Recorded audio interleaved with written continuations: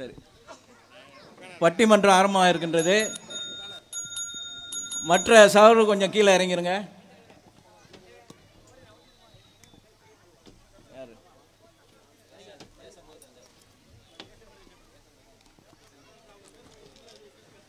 தலைப்பு: இன்றைய இளைய சமுதாயம் சீரழிவுக்கு காரணம் பெற்றோர்களா அல்லது சமூகமா என்கிற தலைப்பில் இரு அணிகள்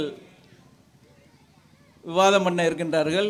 அதற்கு நடுவராக சகோதரர் அமீனுல்லா அவர்கள் இருப்பார்கள்.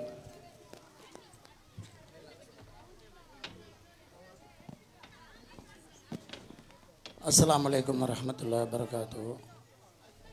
அளவற்ற அருளாளனும் நிகரற்ற அன்புடையனுமாகிய அல்லாஹ்வின் திருப்பெயரால் ஆரம்பம் செய்கிறேன். சலாத்தும் சலாமும் அல்லாஹ்வின் தூதர் ஸல்லல்லாஹு அலைஹி வஸல்லம் அவர்கள் மீதும் அவர்களின் குடும்பத்தார்கள், தோழர்கள், சத்திய இஸ்லாத்தை ஏற்று நடக்கும் நன்மக்கள் அனைவர்கள் மீதும் உண்டாகட்டுமாக. அன்பான சகோதர சகோதரிகளே, பட்டிமன்றம் என்கின்ற ஒரு அருமையான நிகழ்வு நடைபெறவிருக்கின்றது. பட்டிமன்றம் என்றால் வாத பிரதிவாதங்கள் மிகவும் சுவராசியமாக பேசப்படும். இப்போ எத்தனையோ பயான் நிகழ்ச்சிகள் நடக்கும். ஜும்மா உரைகள் எல்லாம் நாம் கேட்டிருக்கின்றோம். ஜும்மா உரை ஆரம்பித்தாலோ அல்லது பயான் நிகழ்ச்சியில் வேறு பொதுக்கூட்டங்கள் வாயிலாக பயான் நிகழ்ச்சி நடந்தாலோ ஆரம்பித்த ஒரு 2 அல்லது 3 நிமிஷத்தில் பாட்டும் சொன்னால் நிறைய தலைகள் அப்படியே தூங்கி தூங்கி வலி. இது யதார்த்தமாகவே எல்லா இடங்களிலும் நடக்கக்கூடியது. சில இடங்களில் பேச்சாளர்கள் பேசிக்கொண்டு இருப்பார்கள். ஒரு நகைச்சுவை பேச்சாளர் சொன்னார், நான் பேசிக்கொண்டே இருந்தேன், ஒவ்வொரு நபராக எழுந்து போய்கொண்டே இருந்தாங்க. நான் பேச்சை நிறுத்த முடியல, என்னுடைய அந்த கருத்தை முழுவதுமாக சொல்லிவிட வேண்டும் என்று பேசிக்கொண்டே இருந்தேன். ஒரே ஒரு நபர் மட்டும் சேரில் உட்காந்து அப்படியே தலையை ஆடி கேட்டுக்கிட்டே இருந்தார். எல்லாரும் போயிட்டாங்க. எனக்கு அவர் மேலே பயங்கரமான பாசம்.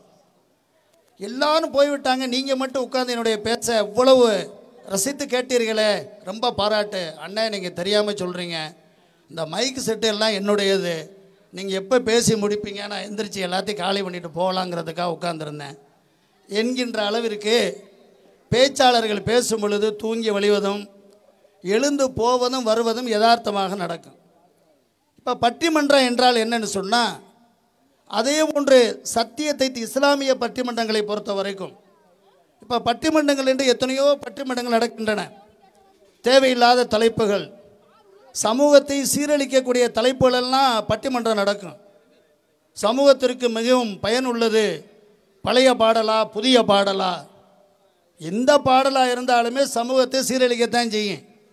இதை ஒரு தலைப்பாக கொண்டு அதற்கு 4-5 பேச்சாளர்களை வைத்து பேசிக்கொண்டு அதற்கு ஒரு தீர்ப்பையெல்லாம் வழங்கக்கூடிய சூழ்நிலை இருக்கும். ஆனால் இஸ்லாமிய பட்டிமன்றத்தை பொறுத்த வரைக்கும் உண்மை மட்டுமே பேசப்படும். குர்ஆனிலிருந்து வாதங்கள் வைக்கப்படும், ஹதீஸ்களிலிருந்து ஆதாரம் காட்டி வாதங்கள் வைக்கப்படும். இப்படி வைக்கப்படும் பொழுது எதிர்த்தரப்பில் இருந்து அந்த பேச்சை கேட்கக்கூடிய மக்கள் பயான் செய்யும் பொழுது தூங்கிடுறாங்கல்ல, ஜும்மா பயான்லாம் தூங்குறாங்கல்ல, இந்த பட்டிமன்றம் நடக்கும் பொழுது உறக்கம் வராது. காரணம் என்ன தெரியுமா? ஒரு சகோதரர் ஒரு வாதத்தை எடுத்து வைப்பார். அந்த வாதத்திற்கு அடுத்த தரப்பில் இருக்கக்கூடிய சகோதரர் பதில் கொடுப்பார். அப்போ நமக்குள்ளேயே ஒரு ஆர்வம், இந்த வாதத்திற்கு இந்த சகோதரர் என்ன பதில் கொடுக்குறாருன்னு பார்ப்போம். அப்போ அடிக்கடி எழுந்து போக மாட்டோம், டீ கடைக்கு போக மாட்டோம், தின்பண்டங்கள் வாங்க மாட்டோம், தூக்கம் வராது. யதார்த்தமாகவே பேச்சு உன்னிப்பாக கூர்ந்து கவனிப்பதற்காகத்தான் இது போன்ற பட்டிமன்றங்கள் ஏற்பாடு செய்யப்படுகிறது. சொல்லப்படுவது குர்ஆன் தான், வாதங்கள் வைக்கப்படுவதும் ஹதீஸில் இருந்து தான். ஆனால் மக்கள் கூர்ந்து கவனிக்க வேண்டும் என்பதற்காக சகோதரர்கள் வாதங்களை ஆணித்தரமாக வைக்கும் பொழுது சுவராசியமாக பேசுவார்கள். அதே நேரத்தில் பட்டிமன்றங்கள் இஸ்லாத்தின் பார்வையில் நடத்தலாமா? நடத்தலாம், தாராளமாக. ஆனால் தலைப்புகள் மக்களுக்கு பயனுள்ளதாக இருக்க வேண்டும், மார்க்கத்துக்கு முரண் இல்லாததாக இருக்க வேண்டும். சிலர்கள் பட்டிமன்றம் நடத்துகின்றேன் என்ற பெயரில் கடவுள் இருக்கின்றானா இல்லையா, இருக்கின்றான் என்ற தலைப்பில் ஒருவரும் இல்லை என்கின்ற ஒரு தலைப்பில் ஒருவரும் பேசலாமா? கண்டிப்பாக கூடாது. மார்க்கத்திற்கு முரணான விஷயங்கள் பற்றி விவாதிக்க கூடாது.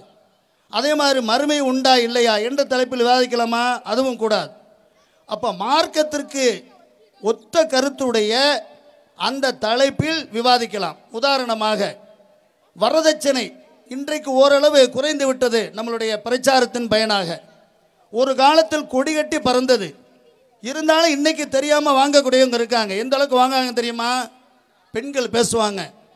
பெண் பார்க்க போய் அந்த மாப்பிள்ளை வீட்டார்கள் இருக்கும் பொழுது, அம்மா நீங்கள் ஒன்றும்லாம் தர வேணாம், உங்கள் பிள்ளை தான், நீங்கள் விரும்புகிறத போடுங்க, ஆனால் நான் மூத்த பொண்ணு எடுக்கையில் ஒரு 50 பவுன் போட்டாங்க, நீங்கள் உங்கள் பொண்ணுக்கு விரும்புகிறத போடுங்க. அப்போ இந்த மாதிரி சைக்கிளையாக சொல்லுவார்கள். என் மூத்த மருமக 50 பவுன் போட்டு வந்திருக்கா, நீனு கொடுக்காட்டி வீட்டுக்கு வந்த 2 மாதத்தில் உன் மகளுக்கு குடைச்சல் துவங்கப்படும் என்பதை சொல்லாமல் சொல்லுவது. அப்போ இந்த மாதிரி வரதட்சணை இந்த சமூகத்தில் தலைவிரித்து ஆடுகிறது இல்லையா? இப்படி இருக்கக்கூடிய வரதட்சணையை அதிகரிப்பதற்கு ஆண்கள் பெரிதும் காரணமா, பெண்கள் பெரிதும் காரணமா என்ற தலைப்பில் விவாதம் பண்ணலாம். இப்போ இந்த மாதிரி இஸ்லாமிய அடிப்படை கோட்பாடுகளுக்கு உட்பட்டு பட்டிமன்றங்கள் நடத்தலாம் என்பது தான் மார்க்கத்தினுடைய கருத்தாக இருக்கின்றது. அதே மாதிரி விதி சம்பந்தமாக சஹாபாக்களுக்கு மத்தியில் வாத பிரதிவாதங்கள் பண்ணி கொண்டு இருந்தார்கள். அல்லாஹ்வுடைய தூதர் ஸல்லல்லாஹு அலைஹி வஸல்லம் கடுமையாக கோவப்படுறாங்க. உங்களுடைய முந்தைய சமுதாயம் அழிந்ததற்கெல்லாம் காரணம் என்ன தெரியுமா? இந்த விதியை பற்றி விவாதம் செய்தது தான் காரணம் என்று சொல்லி. அப்போ இந்த மாதிரி விதியை பற்றி விவாதங்கள் செய்யக்கூடாது. அதெல்லாம் விவாதம் செய்வது போன்று இருக்கும். அந்த தலைப்பு அப்படிப்பட்ட தலைப்பு. அப்போ இதையும் நாம் என்ன செய்து கொள்ள வேண்டும்? கவனத்தில் கொள்ள வேண்டும். சுவாரஸ்யமாக பேச வேண்டும். அதே நேரத்தில் பேச்சாளர்கள் ஒன்றை கவனத்தில் கொள்ளணும். நம்ம சத்தியத்தை எடுத்து சொல்லணும், மக்களுக்கு உண்மை விளங்கணும் என்ற எண்ணத்தின் அடிப்படையில் பேச வேண்டுமே தவிர, அது சத்தியமா அசத்தியமா, நான் ஜெயிக்கணும், எனக்கு தான் ரிசல்ட் வரணும், என்னுடைய வாதத்தை பற்றி மக்கள் எல்லாம் பரபரப்பாக பேசணும், நடுவர் எனக்கு சாதகமாக தீர்ப்பளிக்கணும் என்ற எண்ணத்தின் அடிப்படையில் பேச்சாளர்கள் கண்டிப்பாக பேசக்கூடாது. நம்ம உள்ளத்தில் என்ன இருக்குன்னு, சத்தியம் மக்களுக்கு உண்மை தெரிய வேண்டும், குர்ஆனை வலுவாக வைத்து ஹதீஸை வலுவாக வைத்து நம்ம பேசணும் என்ற அந்த எண்ணத்தின் அடிப்படையில் பேச்சாளர்கள் பேசணும். அல்லாஹ் ரப்பல் ஆலமீன் திருமறையில் வஜாஹிது பில்லதி ஹிய அஹ்சன், அழகிய முறையில் விவாதம் செய்யுங்கள் என்று அல்லாஹ் சொல்கின்றான். அப்போ அந்த வாத பிரதிவாதங்களை அழகிய முறையில் செய்யலாம். மார்க்கம் நமக்கு அது என்ன செய்கிறது? அனுமதி கொடுக்கின்றது. எந்த அடிப்படையில் தான் இன்றைக்கு இந்த பட்டிமன்றம் நடத்தப்படுகின்றது. இன்றைய பட்டிமன்றத்தில் இளைஞர்களுடைய சீரழிவுக்கு பெரிதும் காரணம் யார்? பெற்றோர்களா அல்லது சமூகமா? பெற்றோர்களும் காரணம்தான், சமூகமும் காரணம்தான் என்று சொல்லிவிட்டு போகக்கூடாது. அப்போ அது சம்பந்தமாக யார் பெரிதும் காரணம்? இருவருக்குமே அதில் பங்கு உண்டு, அதில் மாற்று கருத்து இல்லை.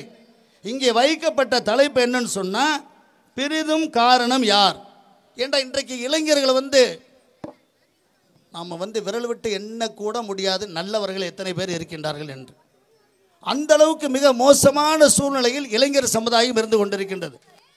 இஷா தொழுட்டு போவோம், அல்லது ரமலானில் இரவு தொழுதுட்டு போவோம். பார்த்தா ஒரு இருட்டு பகுதி இருக்கும், ஒரு 7-8 பசங்க உட்காந்துருப்பாங்க. அந்த பக்கம் பார்த்தோம்னா அங்கிட்ட ஒரு இருட்டு பகுதி இருக்கும், அங்கே ஒரு 7-8 பசங்க இருப்பாங்க. என்னதான் செய்கிறாங்க, என்னதான் பார்க்குறாங்க தெரியாது. அந்த குசு குசு என்று பேசுவது, அதே மாதிரி அந்த டச்சு போனை வைத்து அதில் இருட்டுக்குள்ளே உட்காந்து தான் பார்க்குறான். அது ஒரு போஸ்ட் லைட்டில் கூட இருந்து பார்க்கறதில்ல. அப்போ இந்த அளவிற்கு சமூகம், இளைஞர் சமுதாயம் கெட்டு போய் கிடைக்கின்றது. அப்போ இதற்கு காரணம் யார்? சமூகமா? பார்த்து விட்டு கடந்து சென்று கொண்டிருக்கிறார்கள் அவர்களா? அல்லது வீட்டிலே ஒழுங்கு நடவடிக்கைகள் கற்றுக் கொடுத்து அந்த பிள்ளைகளை அதபாக வளர்க்காமல் இருக்கும் பெற்றோரா என்பதை பற்றித்தான் இன்றைக்கு நம்மளுடைய பட்டிமன்ற பேச்சாளர்கள் அழகிய முறையில் உங்களுக்கு கருத்துக்களை எடுத்து சொல்ல போகின்றார்கள். இதில் 2 சகோதரர்கள் இளைஞர்களுடைய சீரழிவிற்கு பெரிதும் காரணம் பெற்றோர்களே என்ற தலைப்பிலும், 2 சகோதரர்கள் பெற்றோர்கள்லாம் கிடையாது, அவங்க நல்ல புத்திமதெல்லாம் சொல்லத்தான் செய்கிறாங்க, சமூகம்தான் கெடுத்து கொண்டிருக்கின்றது என்பதை பற்றி எடுத்து சொல்வதற்கு 2 சகோதரர்கள் இருக்கின்றார்கள். அதில் ஒரு சகோதரர் எல்லாமே எம்ஐசி பட்டம் பெற்ற ஆலிம்கள், எம்ஐசி பட்டம் படித்த ஆலிம்கள் இப்பொழுது உங்களுக்கு மத்தியிலே வாதத்தை இன்ஷா அல்லாஹ் துவங்கவிருக்கின்றார்கள். அதில் சமூகமே என்ற தலைப்பில் சகோதரர் அப்துல்லா அவர்களும், சமூகமே என்ற தலைப்பில் சுஜா அலி அவர்களும், பெற்றோரை என்ற தலைப்பில் சகோதரர் யாசர் அவர்களும், பெற்றோரை என்ற தலைப்பில் ஹமீது ரஹ்மான், எல்லாருமே எம்ஐசி படித்த ஆலிம்கள் இவர்கள் பேசவிருக்கின்றார்கள் இன்ஷா அல்லாஹ். இப்போ மணி 5:15 துவக்கம்னா கரெக்டாக இருக்குங்க. ஏன்னா நான் 5:05 ஆரம்பிச்சு எனக்கு 10 நிமிஷம் தான் கொடுத்தீங்க. இப்போ துவக்க உரையாக சகோதரர் அப்துல்லா எம்ஐசி அவர்கள் இளைஞர்கள் கெட்டு போனதற்கு சமூகம்தான் காரணம் என்று தன்னுடைய வாதத்தை வைக்க வருகிறார். பேசுங்கள் அப்துல்லா அவர்களே.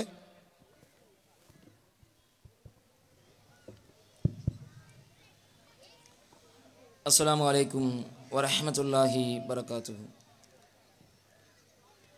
இன்னல் ஹம்தலில்லாஹ் நஹ்மதுஹு வ நஸ்தஈனுஹு வ நஸ்தக்ஃபிருஹ் மை யஹ்தியல்லாஹு ஃபலா முதில்ல லஹு வ மை யுضلل ஃபலா ஹாதிய லஹு வ அஷ்ஹது அன் லா இலாஹா இல்லல்லாஹ் வ அஷ்ஹது அன்ன முஹம்மதன் அப்துஹு வ ரசூலுஹு அம்மா பஅத். ஃபகத் கால அல்லாஹு தஆலா ஃபில் குர்ஆனில் அஸீம் ஃபஅஊது பில்லாஹி மினஷ் ஷைத்தானிர் ரஜீம் பிஸ்மில்லாஹிர் ரஹ்மானிர் ரஹீம் யா அய்யுஹல்லதீன ஆமனு தக்குல்லாஹ ஹக்க துகாத்திஹி வ லா தமூதுன்ன இல்லா வ அன்தும் முஸ்லிமூன். அன்பார்ந்த சகோதர சகோதரிகளே, பெரியோர்களே, அல்லாஹுடைய மாபெரும் கிருபையினால் அல்லாஹ்விடத்தில் அதிகமான நன்மையை எதிர்பார்த்தவர்களாக நாம் குழுமியிருக்கின்றோம். இந்த அமர்வின் பயனை இம்மையிலும் மறுமையிலும் அல்லாஹ் தந்தல்வானாக என்று பிரார்த்தனை செய்தவாறு எனது உரையை ஆரம்பம் செய்கின்றேன். அன்பார்ந்த சகோதர சகோதரிகளே, இந்த அழகான தருணத்தில் பட்டிமன்ற நிகழ்ச்சியின் வாயிலாக மார்க்கத்தை சொல்வதற்காக இளைஞர்களின் சீரழிவிற்கு பெரிதும் காரணம் பெற்றோர்கள் என்ற தலைப்பிலும், சமூகம்தான் காரணம் என்ற தலைப்பிலும் இந்த பட்டிமன்றம் பேச இருக்கிறது. இதில் பெற்றோர்களை விட இளைய சமுதாயம் சீரழிவுக்கு காரணம் சமூகம்தான் என்று பேசுவதற்காக நான் இங்கே வந்திருக்கிறேன். நடுவர் அவர்களே, இந்த இளைய சமுதாயம் சீரழிவிற்கு சமூகம்தான் முக்கிய காரணம் என்பதை நீங்கள் நன்றாக விளங்கிக் கொள்ள வேண்டும். ஏன் என்று சொன்னால் நீங்களும் ஒரு பெற்றோராகத்தான் இருக்கிறீர்கள், அப்படித்தானே? கண்டிப்பா. அப்போ பெற்றோர் தான் காரணம் என்று சொன்னால் நீங்கள் தவறாக இருக்கிறீர்கள் என்பதை ஒத்துக்கொண்ட மாதிரி ஆயிரும். அதனால சமூகம் தான் காரணம்னு பழி போட்டு தப்பிச்சாதான் நீங்கள் என்ன செய்ய முடியும்? கிரவுண்டை விட்டு வெளியே போக முடியும். முன்னாடி இருக்கிற நம்மளை நல்லா மாட்டி விடுறீங்க. அவன் முன்னாடி இருக்கிறதெல்லாம் பெற்றோர்கள். பெற்றோர்கள் மேலே குறை சொன்னீங்கன்னு வச்சுக்கோங்க, கிரவுண்டை விட்டு வெளியே போக முடியாது. ஏன்னா எல்லா பெற்றோர்களும் எந்த அளவிற்கு பிள்ளைக்கு குழந்தைகளுக்கு நல்லதை சொல்லிக் கொடுக்க முடியுமோ அந்த அளவுக்கு சொல்லிக் கொடுத்து வளர்த்துருக்கிறாங்க. எந்த அளவுக்குன்னு சொன்னால், இன்னைக்கு சமூகம் என்று சொன்னால் பொதுவாக மனிதர்களுடைய வாழ்க்கை முறை எப்படி இருக்க தெரியுமா நடுவர் அவர்களே? சொல்லுங்க. சமூகம் என்ற சார்ந்த அடிப்படையில் தான் மனிதர்கள் வாழுகிறார்கள். யாரும் தனித்து வாழ முடியாது.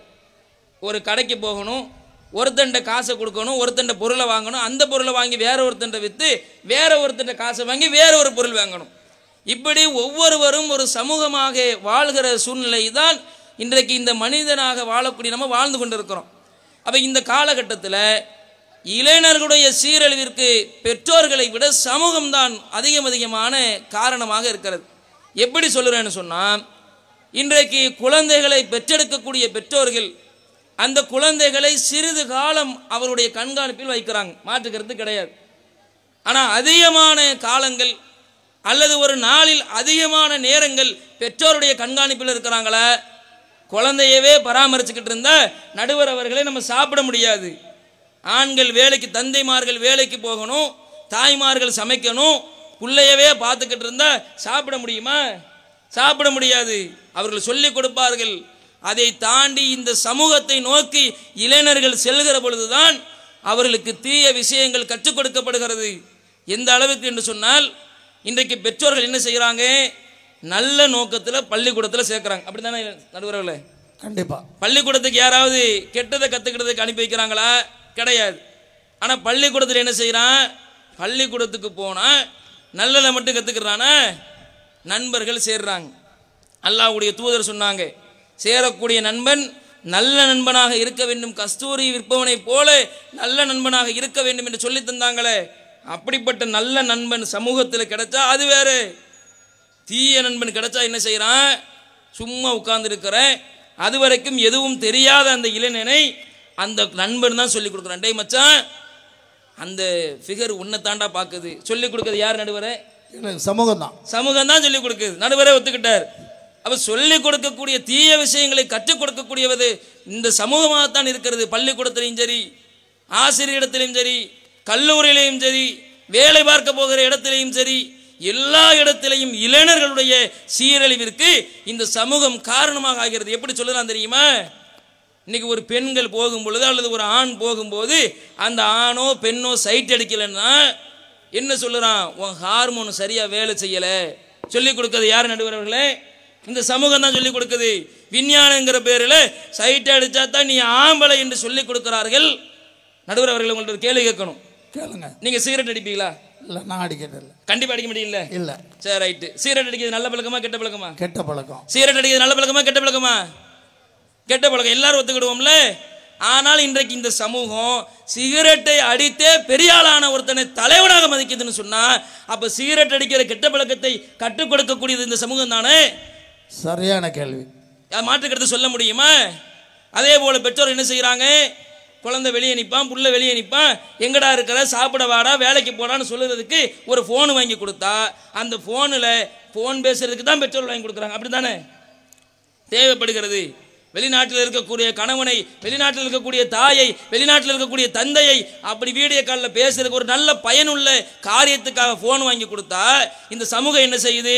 இந்த ஃபோனில் கால் மட்டும் பண்ண முடியாது, வீடியோ கால் மட்டும் பேசினா போதாது, இந்தந்த அப்ளிகேஷன்லாம் இருக்குது, அதில் இந்தந்த வீடியோலாம் வரும்னு சொல்லிக் கொடுக்கறது யார் தடுவர்களே? பப்ஜி, ஃப்ரீ ஃபயர் போன்ற கேமுகளை உருவாக்கி மக்கள் மத்தியிலே, இளைஞர்களுக்கு மத்தியிலே பரவ செய்வது யார்? நல்ல நோக்கத்தில் பெற்றோர்கள் எடுக்கக்கூடிய முடிவுகளை. இது மட்டும் இல்லை, இன்னும் சொல்ல போனா ஒன்றும் இல்லை. பள்ளிக்கூடத்துக்கு போனால் கெட்டு போயிடுறான், காலேஜுக்கு போனால் கெட்டு போயிடுறான், மதரசாக்கு அனுப்பி வைக்கிறாங்கல்ல. மதரசாக்களில் என்ன சட்டு கொடுக்குறாங்க? மதரசாக்கள் நல்லதை கற்றுக் கொடுத்தாலும் நடுவர் அவர்களுக்கு தெரியும், உங்களுடைய மதரசாக்களில் சிகரெட் அடிக்கக்கூடிய ஆலிம்கள் இருக்கிறாங்களா இல்லையா? இருந்தாங்க. எத்தனை பேர் மதரசாக்க வந்து சிகரெட்டை கற்றுருக்குறாங்க? மதரசாக்கள் இருந்து ஏறி குதிச்சு சினிமா தேட்டருக்கு போனவங்க எத்தனை பேர்? அப்ப கற்றுக் கொடுக்கக்கூடிய தீய விஷயங்களை சொல்லிக் கொடுக்கக்கூடியது யாரு? இந்த மாதிரியான பெற்றோருடைய கண்காணிப்பை தாண்டி செல்கிற பொழுது இந்த சமூகம் அவர்களுக்கு தீய விஷயங்களை கற்றுக் கொடுக்கிறது. இன்னும் சொல்ல போனா, ஆரம்பத்திலே வரதட்சணை பத்தி பேசினீங்க, வரதட்சணை பத்தி சொன்னீங்க. வரதட்சணை வாங்குவதற்கு காரணம் யார்? வரதட்சணை ஒரு குடும்ப தீமையா, சமூக தீமையா நடுவர்களே? சமூக தீமை. சமூக தீமை. நடுவரே ஒத்துக்கிட்ட. மாறி மாறி நடுவர் தீர்ப்பளிக்கிறார். வரதட்சணை என்பது குடும்ப தீமை இல்லை, சமூக தீமை. வரதட்சணை வாங்கவில்லை என்றால் என்ன பேசுறான்? என்னப்பா அந்த மாப்பிள்ளை வரதட்சணை வாங்கலையா, மாப்பிள்ளைக்கு எதுவும் குறை இருக்குமோ? எப்படி நடுவர்களே? வரதட்சணை வாங்காம இருந்தா அவன் தான் ஆம்பளன்னு நம்ம சொன்னா, வரதட்சணை வாங்கலைன்னா இந்த சமூகம் எப்படி பேசுது? என்னடா வரதட்சணை வாங்கல, படிச்சிருக்கிறான், வேலை பார்க்குறான், அழகா இருக்கிறான், ஆனால் வரதட்சணை வாங்கலைன்னு சொன்னா அப்ப என்ன குறை இருக்குது என்று பேசுவார்கள் என்பதற்கு பயந்துதான் நிறைய பெற்றோர்கள் வரதட்சணை வாங்குறாங்க. அப்ப பெற்றோர்களையே தீமையின் பக்கம் தூண்டுவது இந்த சமூகம் தானே. அப்ப நீங்க எடுத்து பாருங்க, நிறைய நிகழ்வுகளை நீங்க சோதனை பண்ணி பாருங்க. இன்றைக்கு பெற்றோர்கள் அவருடைய கட்டுப்பாடுகளில் குழந்தையை வைக்கிற வரைக்கும் நல்ல குழந்தைகளாக இருக்கிறாங்க, தீமையை செய்யாத குழந்தைகளாக இருக்கிறாங்க, தீய விஷயங்களை தெரியாத குழந்தைகளாக இருக்கிறாங்க. ஆனால் இந்த பெற்றோர்களுடைய கண்காணிப்பை விட்டு வெளியே செல்கிற பொழுது அவர்களை கண்காணிக்க முடிகிறதா? எந்த அளவுக்கு இன்றைக்கு பெற்றோராக இருக்கக்கூடியவர்கள் அவர்களுடைய பெற்றோர்கள் அவர்களுடைய குழந்தைக்கு நல்ல முறையில் சொல்லிக் கொடுக்குறாங்க. ஆனால் வெளியே இருக்கக்கூடிய அடுத்த குழந்தைகளுக்கு தீமைகளுக்கு ஏதுவாக, தீமையை செய்வதற்கு வழிவகைகளாக நிறைய விஷயங்களை செய்கிறாங்க. அடுக்கடுக்கான ஆதாரங்கள் இருக்கிறது. எல்லாத்தையும் நாங்கள் அடுத்தடுத்து எங்களுடைய அணியினுடைய தலைவர் சொல்லுவார், அடுத்த வாய்ப்பில் நாங்கள் சொல்லுவோம். சமூகம்தான் என் தீர்ப்பளிக்க உங்களுடைய கட்டாயத்தை நாங்கள் கொண்டு வருவோம் இன்ஷா அல்லாஹ். அஸ்ஸலாமு அலைக்கும். சகோதரர் அருமையான ஒரு கருத்து ஒன்று வச்சுருக்காரு. பெற்றோர்கள் குழந்தைகளுக்கு அந்த வயதில் சொல்லி கொடுக்கத்தான் செய்கிறாங்க, ஆனால் அந்த குழந்தைகளோடு இருக்க முடியுமா தந்தை உழைக்க செல்ல வேண்டும், தாய் சமைக்க செல்ல வேண்டும். அப்போ அதிகமாக தாய் தந்தையை விட்டு பள்ளிக்கூடம், சமூகம் இது போன்று சார்ந்து தான் அந்த பிள்ளை வளர முடியும். அப்போ அந்த பிள்ளைக்கு கெட்ட பழக்கங்கள் அதிகரிப்பதற்கு காரணம் அந்த சமூகம்தான் என்ற வாதத்தை அவர் எடுத்து வைத்திருக்கின்றார். இப்பொழுது பெற்றோர் தான் அதிகம் காரணம் என்கின்ற வாதத்தை சகோதரர் யாசர் எம்ஐசி அவர்கள் எடுத்து வைப்பார்.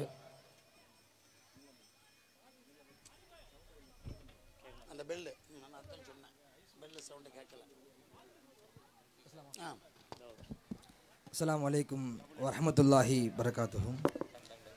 கணியத்திற்குரிய எல்லாம் உள்ள ஏக இறைவனின் நல்லடியார்களே, சமூக தீமைக்கு பெரிதும் காரணம்.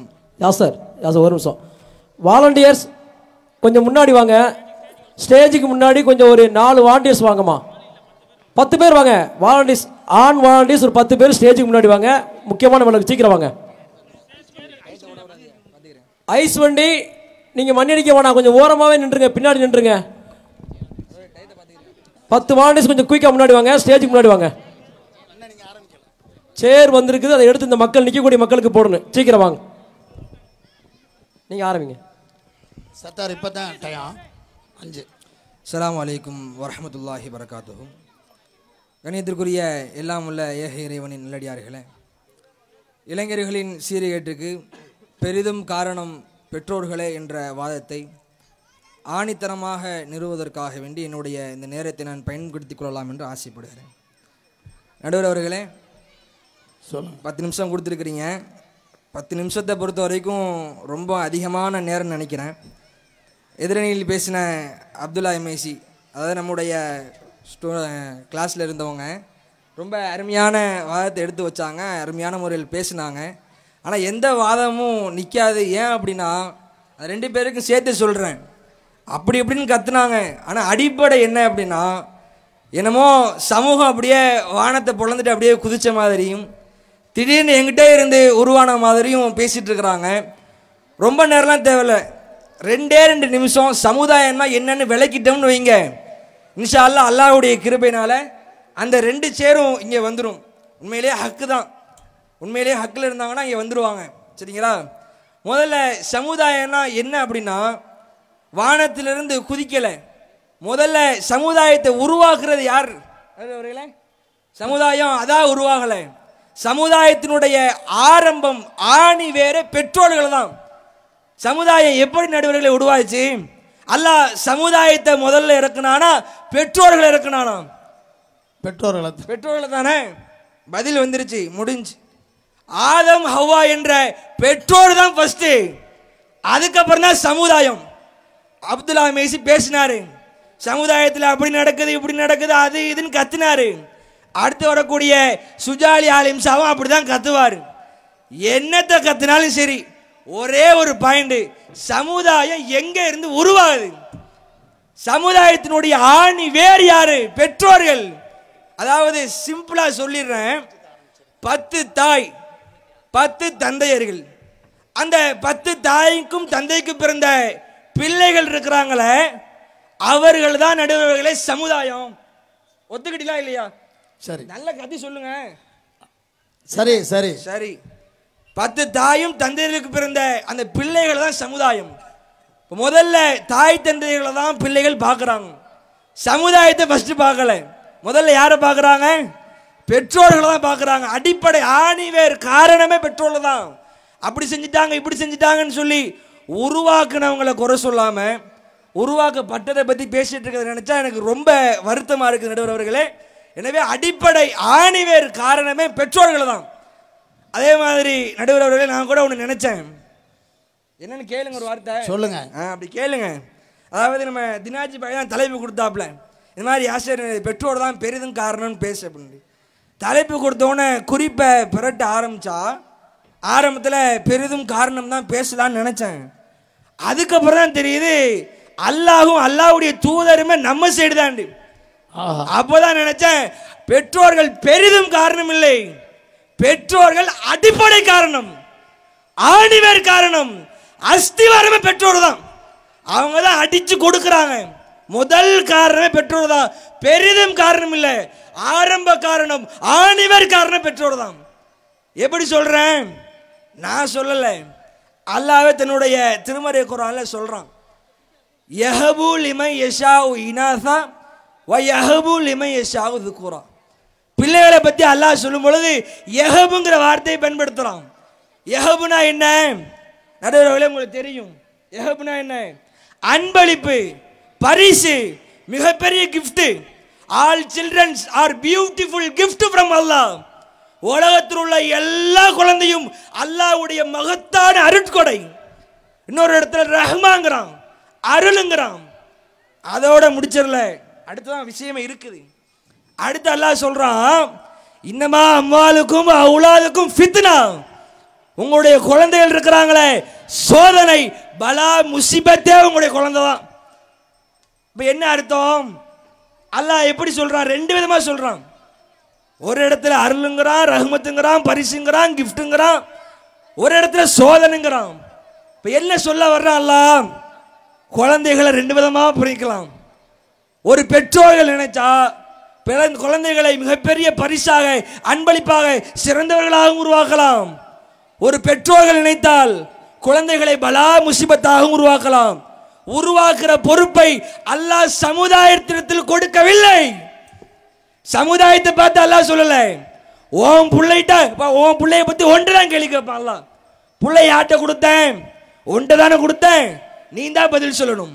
நடுவர் அவர்களே, ஒரு சிம்பிள் உதாரணம் சொல்லுங்க. உதாரணத்துக்கு ஒரு சட்டை வாங்குறேன்னு வைங்க, ஒரு ஓட்டோ சட்டை. திடீர்னு கேட்குறிய, அலிம்சா சூப்பராக இருக்குது, ஒரு ஜும்மா பயன்னு போட்டு தர்றேன் தாங்கன்னு கேட்குறிய. சரி, நம்ம கூட இருந்த அலிம்சால கொடுப்போம்னு சொல்லி கொடுக்குறேன். திருப்பி வந்து கேட்டால் அந்த ஓட்டோ சட்டையில் ஒரு ஓட்டையை போட்டு கொடுக்குறிய. அதுக்கு பேரை ஓட்டாண்டா ஓட்ட தானே போடணும். ஓட்டோ சட்டை பிராண்டட் சட்டை நடுவர், நீங்கள் அதில் ஓட்டையை போட்டு கொடுக்குறிய.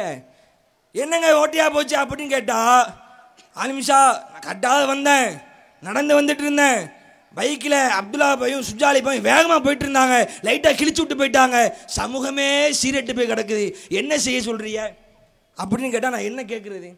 சமூகம் எப்படி இருந்தால் எனக்கு என்ன? நான் கொடுத்த சட்டைக்கு நீங்கள் தானே பதில். ரைட்டு தானே? Correct, correct. அல்லாஹ் உங்கள்கிட்ட தான் பிள்ளைய கொடுத்துருக்குறான், நீங்கள் தான் கரெக்டாக வளர்க்கணும். அதை பற்றியான கேள்வி உங்கள்கிட்ட தான் அல்லாஹ் கேட்பான். அதே மாதிரி நடுவரவர்களே, இன்னொரு ஆணித்தனமான ஒரு ஆதாரம் ஒன்று இருக்கு. அதாவது பெற்றோர்கள் நினைச்சாங்கன்னு வைங்க, நம்ம பிள்ளைகளை சிறப்பாகவும் கொண்டு வரலாம். அதே பெற்றோர்கள் நினைத்தால் தன்னுடைய பிள்ளையை சீரேட்டின் பக்கம் அழைத்து செல்லலாம். நான் சொல்லலை, அல்லாஹ்வுடைய தூதரையே அதான் சொல்றாங்க. உயிரில் மேலாக மதிக்கக்கூடிய பெருமகனார் அவர்களே எங்களுக்கு ஆதரவாகத்தான் பேசுகிறார்கள். அல்லாஹ்வுடைய தூதர் சொல்கிறார்கள், அழகா சொன்னார்கள், குல்லு மௌலூதின் அலல் ஃபித்ரா. பிறக்கிற எல்லா குழந்தையும் இஸ்லாத்தின் அடிப்படையில் தான் பிறக்கிறது. எந்த குழந்தையா இருந்தாலும் சரி, அலல் ஃபித்ரா, இஸ்லாத்தை ஏற்றுக்கொண்ட இஸ்லாமிய மார்க்கத்தில் தான் பிறக்குது. அடுத்தது அல்லாஹ்வுடைய தூதர் சொல்றாங்க, ஃபபவா, அவங்களுடைய பெற்றோர் இருக்கிறாங்களே அவங்க தான் யு ஹவ்விதானிஹி அவ் யு நஸ்ஸிரானிஹி அவ் யு மஜ்ஜிசானிஹி. அந்த பெற்றோர்கள் தான் அந்த குழந்தைகளை யூதர்களாகவோ நெருப்பு வணங்கிகளாகவோ நசாராக்களாகவோ மாற்றுகிறார்கள். பிறக்கிற குழந்தை இஸ்லாத்தில் தான் பிறக்குது, இஸ்லாத்தை ஏற்றுக்கொண்டு தான் பிறக்குது. அதனுடைய குழந்தைக்கு ஒரு வயசு ஆன உடனே யூதனா மாறுதா இல்லையா? யூதர்களா மாற்றுறாங்களா இல்லையா?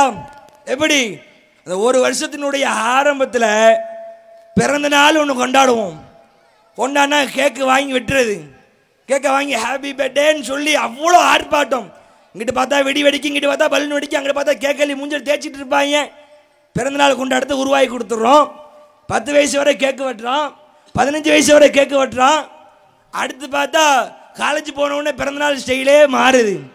எப்படி மாறுது? மச்சான் பெட்டி வாங்கிடுவோமா? என்ன பெட்டி? பப்ஸ் பெட்டி இல்லை, கேக்கு பெட்டி இல்லை, அந்த பெட்டி தெரியுமா நடுவர்களே? சரக்கு பெட்டி. உருவாக்குனது யாரு? பிறந்த நாள் என்ற ஒரு கோட்டை போட்டது யாரு? கோடு போட்டு அவன் ரோடே ஓட்டிடுவான். அதுக்கப்புறம் என் புள்ள இளைஞர்கள் பிறந்த நாள் அன்னைக்கும் சீரடி பக்கம் செல்றாங்க, சாராயம் குடிக்கிறாங்க. குடிக்க வச்சதே நீங்க தானே, ஆரம்பிச்சதே நீங்க தான் நடுவர்களே, சொல்லுங்க. அதே மாதிரி குழந்தைகளை பொறுத்த வரைக்கும் அற்புதமான வார்த்தை, childrens do whatever parents do. அதாவது பெற்றோர்கள் எதை செய்கிறார்களோ அதைத்தான் பிள்ளைகள் செய்வார்கள். பெற்றோர்கள் எதை ஆரம்பித்து கொடுக்குறாங்களோ எதை செய்கிறாங்களோ அதை தான் பிள்ளைகள் செய்வாங்க. அற்புதமான ஒரு விஷயம். இருக்கிற பெற்றோர்கள்லாம் சரியாக இருந்தாங்கன்னு வைங்க, கரெக்டாக இருந்தாங்கன்னு வைங்க, பிள்ளைகளும் கரெக்டாக உருவாங்க. இருக்கிற பெற்றோர்களை எல்லா தப்புக்கும் காரணமாக இருக்கிறாங்களே. பொய் பேசுவது எங்கேருந்து ஆரம்பிக்குது? முதல்ல வீட்டிலேருந்து ஆரம்பிக்குது. பொய் பேச கற்றுக் கொடுக்குறதே பெற்றோர் தான். அப்துல்லா பாய் கூட சொன்னார், நண்பர்கள் சேர்ந்து சுற்றுறாங்க, நண்பர்களோட சேர விட்டது யாரு? அல்லாஹ்வுடைய தூதர் சொன்னாங்களே, பெற்றோர்கள் நீங்கள் சிறந்த நண்பர்களாக இருங்கள். உலகத்திலேயே பெற்றோர் தான் சிறந்த நண்பர்கள். அது இல்லாமல் போனதனுடைய விளைவு தான் இன்னைக்கு எவனையோ நண்பனாக தேர்ந்தெடுத்துட்டு இருக்கிறோம். எப்படி வீட்டில் இருக்கிற பெற்றோர்கள் நண்பர்களாக இருக்கல, தன்னுடைய பிள்ளையை கூப்பிடும் போதே டே எருமை மாடு கடைக்கு போயிட்டு வா, எப்படி பிள்ளைய சொல்றது? சனியனை இன்னும் எந்திரிக்கல, தடுத்தின முடிச்சவனை எப்போ பார்த்தாலும் தூங்கிட்டே இருக்கிறது, பிள்ளைய சொல்கிற வார்த்தை. ஒரு வீட்டுக்கு ஒரு சகோதரர் வந்திருக்கிறார், தன்னுடைய பிள்ளைய அப்படியே காதை பிடிச்சிட்டு இருக்கிறாரு. யாருங்க இதுதான் அது, பேர் என்ன? சனிய. பிள்ளைய பார்த்து சொல்கிறாரு. உடனே வீட்டுக்காரம்மா, எங்க அவர் உங்கள் பேரை கேட்கல, பிள்ளைய பேரை கேட்குறான். வார்த்தை சொல்கிற வார்த்தை அசிங்கமான வார்த்தை. இப்போ இதெல்லாம் கேட்குறவன் எப்படி தன்னுடைய தாய் தந்தைகளை பெற்றோர்களாக ஏற்று நடப்பான்? வெளியே போனால் அவன் சொல்கிற வார்த்தை, மச்சான்னு சொல்கிற வார்த்தையில் அப்படியே மயங்கிடுறான். மச்சான் எந்த பூலையும் எந்த செடியிலையும் பூக்காத பூ நம்ம நட்புன்னு சொல்லி அப்படியே க்ளோஸ் பண்ணிடுறோம். அதனால தான் அடுத்த நண்பர்களை தேர்ந்து கொள்கிறார்கள். இருக்கிற வாதத்துக்கு முதல்ல பதில் சொல்லுங்க. அடுத்து நம்முடைய ஆசிரியர் ஹமீது ரஹ்மான் பாய் அடுக்கடுக்கான ஆதரத்தை வைக்கிறார். அஸ்ஸலாமு அலைக்கும் வரஹ்மத்துல்லாஹி வபரகாத்துஹு. சகோதரர் யாசர் அலி எம்ஐசி அவர்கள் அவருடைய வாதத்தை ஒரு குர்ஆன் வசனத்தின் மூலமாக, அதாவது 2 குர்ஆன் வசனங்களை சுட்டி காட்டினார். ஒன்று, ஆண் குழந்தைகளையும் பெண் குழந்தைகளையும் அல்லாஹ் அன்பளிப்பாக வழங்குகிறான். இன்னொரு வசனம், இன்னமா அம்வாலுக்கும் அவுலாதுக்கும் ஃபித்னா, உங்களுடைய பொருளாதாரம் உங்களுடைய குழந்தைகளும் உங்களுக்கு சோதனை. எந்த குழந்தைகளை அல்லாஹ் அன்பளிப்புன்னு சொன்னானோ அதே குழந்தைகளை சோதனைன்னு சொல்கிறான். அப்போ பெற்றோர்கள் அடிப்படை விஷயங்களை, அல்லாஹ்வை பற்றிய அறிவை, இஸ்லாமிய அறிவை நல்ல முறையில் ஊட்டி சரியான முறையில் வளர்த்து கொண்டு வந்தால் அது அல்லாஹ் அவர்களுக்கு வழங்கிய அன்பளிப்பு. கோட்டை விட்டுட்டாங்கன்னு வைங்களேன், கண்டுக்கிறாம விட்டாங்கன்னு வைங்களேன், அது அவர்களுக்கு பெரும் சோதனை என்ற வாதத்தை அவங்க தரப்பில் எடுத்து வச்சுருக்காங்க. இப்போ சகோதரர் ஹமீது ரஹ்மான் எம்ஐசி அவர்கள், சுஜாலி அவர்கள் சமூகமே பெற்றோரெல்லாம் கிடையாது, அதிகம் காரணம் சமூகம்தான் என்கின்ற வாதத்தை எடுத்து வைப்பதற்காக வருகிறார். அஸ்ஸலாமு அலைக்கும் வரஹ்மத்துல்லாஹி வபரகாத்துஹு. கண்ணியத்திற்குரிய சகோதர சகோதரிகளே, பெரியோர்களே, தாய்மார்களே, மார்க்கத்தை சரியாக விளங்கிக் கொள்ள வேண்டும் என்கிற நல்ல நோக்கத்தில் ஏற்பாடு செய்யப்பட்டிருக்கிற இந்த பட்டிமன்ற நிகழ்வில் இளைஞர்கள் பெரிதும் சீரழிவதற்கு காரணம் பெற்றோரா சமூகமா என்கிற பட்டிமன்றத்திலே சமூகம் என்கிற ஒரு உண்மையான நிலைப்பாட்டின் அடிப்படையில் தான் இந்த இதில் நம்ம பேச வந்திருக்கிறோம். பேசுகிறதுக்காக சொல்லலை, உண்மையிலேயே இளைஞர்கள் பெரிதும் சீரழிவதற்கு பெரிதும் காரணம் சமூகம்தான், அதில் மாட்டுக்கருத்து இல்லை. இப்போ எதிரணியில் பேசினார் சகோதரர் யாசர், அவர் என்ன பேசுகிறான்னு கவனிச்சிங்களா? தலைப்பு என்ன நடுவர் அவர்களே? பெரிதும் காரணம் பெற்றோரா சமூகமா? எதுக்கு? இளைஞர்கள் சீரழிவதற்கு. அவர் ஸ்டார்டிங்கில் எங்கே வர்றாருன்னா, சமுதாயம் எங்கிருந்து வந்தது, சமுதாயம் உருவாக காரணம் யாருன்னு பேசிட்டு இருக்கிறார். பெற்றோர்கள் மேலே பழி போடுறதுக்கு சரக்கு இல்லாதனால உருவாக காரணம் யாருன்னு அவராக ஒரு தலைப்பை உருவாக்கி, ஆதம் அலைஹிஸ்ஸலாத்திலிருந்து வரலையா, ஹவ்வா அலைஹிஸ்ஸலாத்திலிருந்து வரலையாங்கிறார். முதல் தலைப்பில் நின்று பேசுங்க, அதுக்கப்புறம் நீங்கள் பேசுறதுக்கு பதில் சொல்லலாம். இது ஒரு விஷயம். ரெண்டாவது, நீங்கள் நல்லா யோசிங்க, சரியான கருத்துக்களை சொல்லாமல் தவறான கருத்துக்களை பதிய வைக்கிறாங்க. ஒவ்வொரு குழந்தையும் இயற்கையின் அடிப்படையில் பிறக்கிறான். கரெக்டு தான், பெற்றோர்கள் தான் யூதனாகவோ நசாராகவோ கிறிஸ்தவனாகவோ மாட்டுகிறான் என்று சொல்கிறார்கள். அந்த ஹதீஸ் எதுக்கு சொன்னாங்க ரசூலுல்லாஹ்? சிகரெட் குடிக்கிறதுக்கு பெற்றோர் தான் கற்று தராங்கன்னு சொன்னாங்களா? இன்னைக்கு குடிச்சிட்டு ஆடுறானே, இதுக்கு பெற்றோர்கள் தான் சொன்னாங்களா?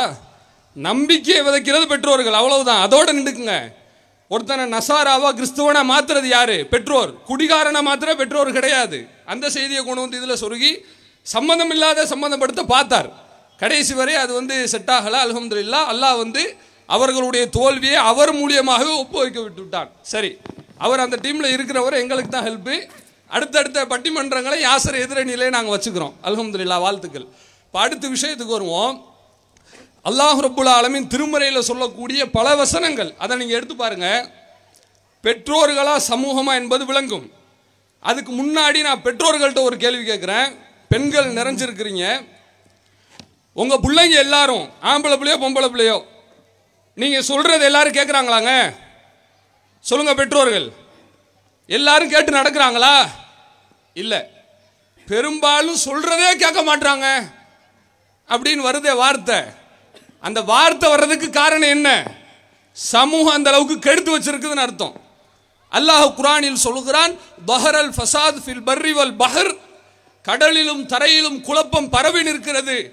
காரணம் என்னவென்றால் பிமா கஸபத் ஐதின் நாஸ், மனிதர்களுடைய கரங்கள் செய்தது என்று அல்லாஹ் சொல்கிறான். அப்போ இன்னைக்கு உலகத்தில் எவ்வளவோ குழப்பங்கள், மது, சூது, பித்தலாட்டம், குடி, கூத்து, அசிங்கம், அவமானம், இது அனைத்துக்கும் காரணம் யார்? மனிதர்கள் செய்தது தான், சமுதாயம் செஞ்சது தான். அல்லாஹ் சொல்லிட்டான், இன்னல்லாஹ லா யுகையிரு மா பி கௌமின் ஹத்தா யுகையிரு மா பி அன்ஃபுஸிஹிம். ஒரு சமுதாயம் தன்னை மாற்றாதவரை அல்லாஹ் அவர்களை மாற்ற மாட்டான். குர்ஆன் வசனம்.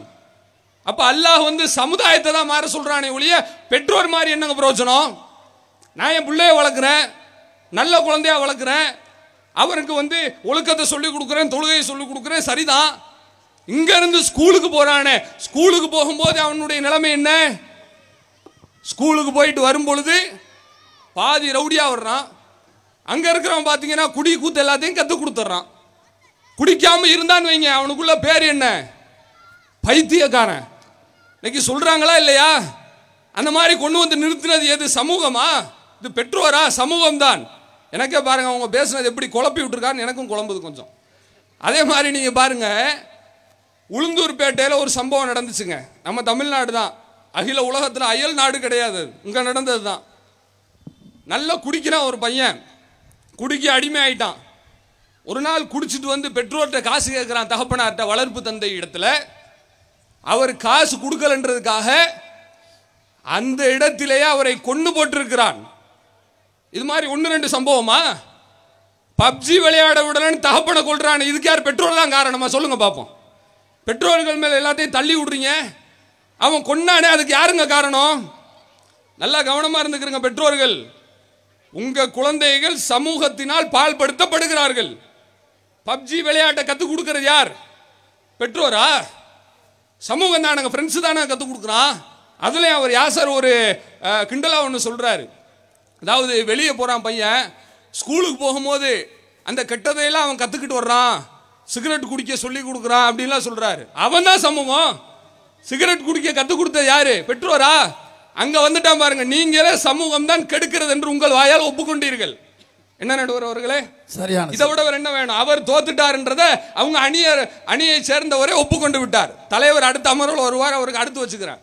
இப்ப பாருங்க, அவங்க சொன்ன அந்த விஷயங்கள் எல்லாம் முழுக்க முழுக்க பெற்றோர்கள் காரணம் இல்லை என்பதை எடுத்து வைத்து விட்டு பெற்றோர் தான் காரணம் பூசி மொழுக பார்க்கிறாங்க.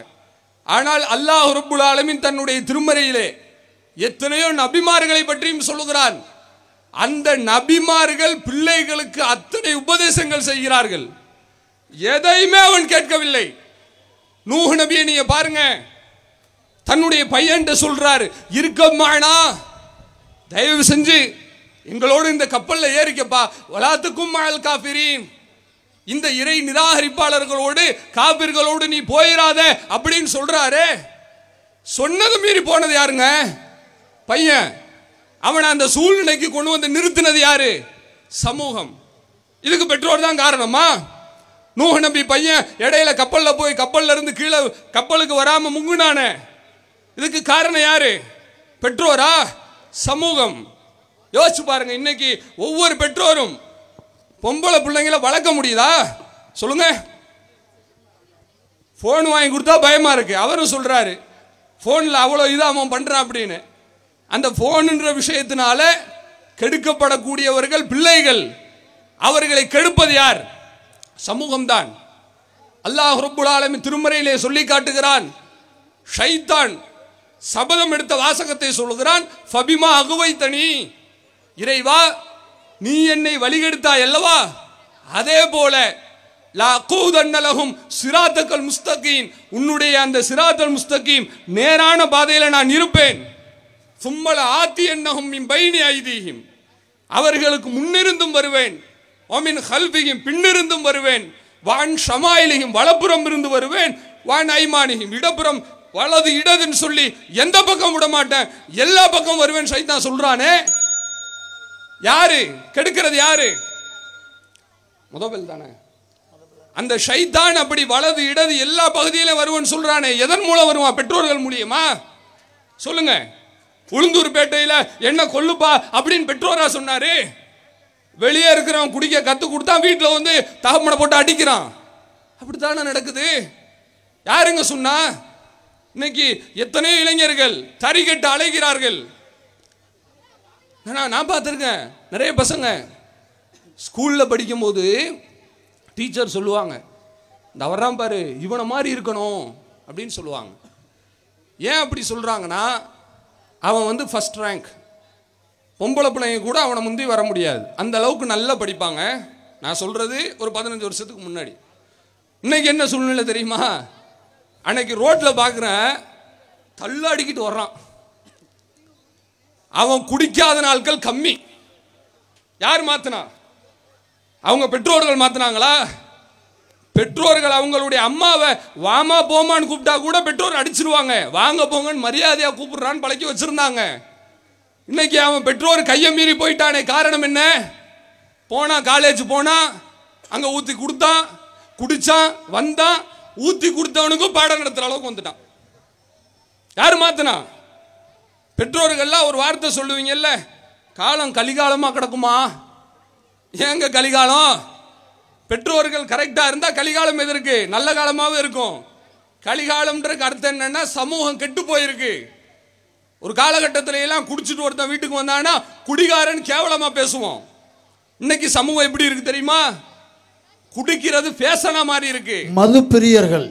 ஆமா, குடிகாரன் சொல்றதுக்கு பதிலா அவனுக்கு பேர் என்ன? மது பிரியர். இதான சமூகம். இந்த பேர் வச்சது யார்? பெற்றோரா? குடிக்கலன்னு அவமானமா பார்க்கறானே. ஆக இப்படி ஏராளமான விஷயங்கள் இருக்கிறது. அவங்க வச்ச செய்தியும் சரியில்லை, தலைப்பும் அவுட்ரா போய் வேற ஏதாவது தலைப்புல பேசிட்டு இருக்கிறாரு. ரெண்டாவது விஷயம் பார்த்தீங்கன்னா, அல்லாஹ் ரப்புல் ஆலமீன் எல்லா இடத்துலையும் சமூகத்தை தான் காரணம் காட்டுறான். எனவே பெரிதும் சமூகம் தான் என்று சொல்லி என்னுடைய முதல் அமர்வை முடித்துக் கொள்கிறேன். அஸ்ஸலாமு அலைக்கும் வரஹ்மத்துல்லாஹ். சகோதரர் சுஜாலி அவர்கள் தன்னுடைய வாதத்தை வைத்திருக்கின்றார். அதில் ஒரு 2 வாதத்தில் ஒன்று, பெற்றோர்களை பார்த்து கேள்வி கேட்டார், உங்கள் பிள்ளைகளெல்லாம் உங்கள் சொல்லு பேச்சு கேட்குதா? அப்போ அதிகமான பெற்றோர்கள் தாய்மார்கள் தான் அதிகமாக இருக்காங்க. இல்லைண்டாங்க. சொல்லு பேச்சு கேளுன்னு சொல்லித்தனே நீங்கள் வளர்த்தீங்க, அப்போ ஏன் உங்கள் சொல்லு பேச்சு கேட்கல? கேட்காமல் இருப்பதற்கு காரணம் சமூகம்தான். அதே மாதிரி எந்த பெற்றாவதாவது சிகரெட்டு குடி அப்படின்னு சொல்லி வளர்ப்பாங்களா? இப்போ லாஸ்ட்டாக சொன்னாப்புல குடிகாரர்கள், அவர்களுக்கு இப்போ புதுசாக பேரை மாற்றிருக்காங்க மது பிரியர்கள். இந்த மது பிரியர்களை ஆகண்டு எந்த பெற்றோராவது சொல்லுவாங்களா? யார் செஞ்சா?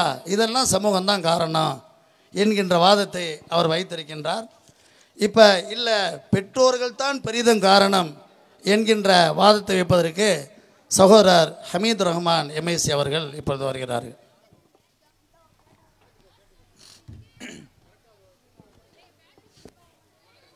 அஸ்ஸலாமு அலைக்கும் வரஹ்மத்துல்லாஹி வபரகாத்துஹு. அவுது பில்லாஹி மினஷ் ஷைத்தானிர் ரஜீம். பிஸ்மில்லாஹிர் ரஹ்மானிர் ரஹீம். கண்ணியத்திற்குரிய எல்லாமல்ல அல்லாஹுவின் நல்லடியார்களே,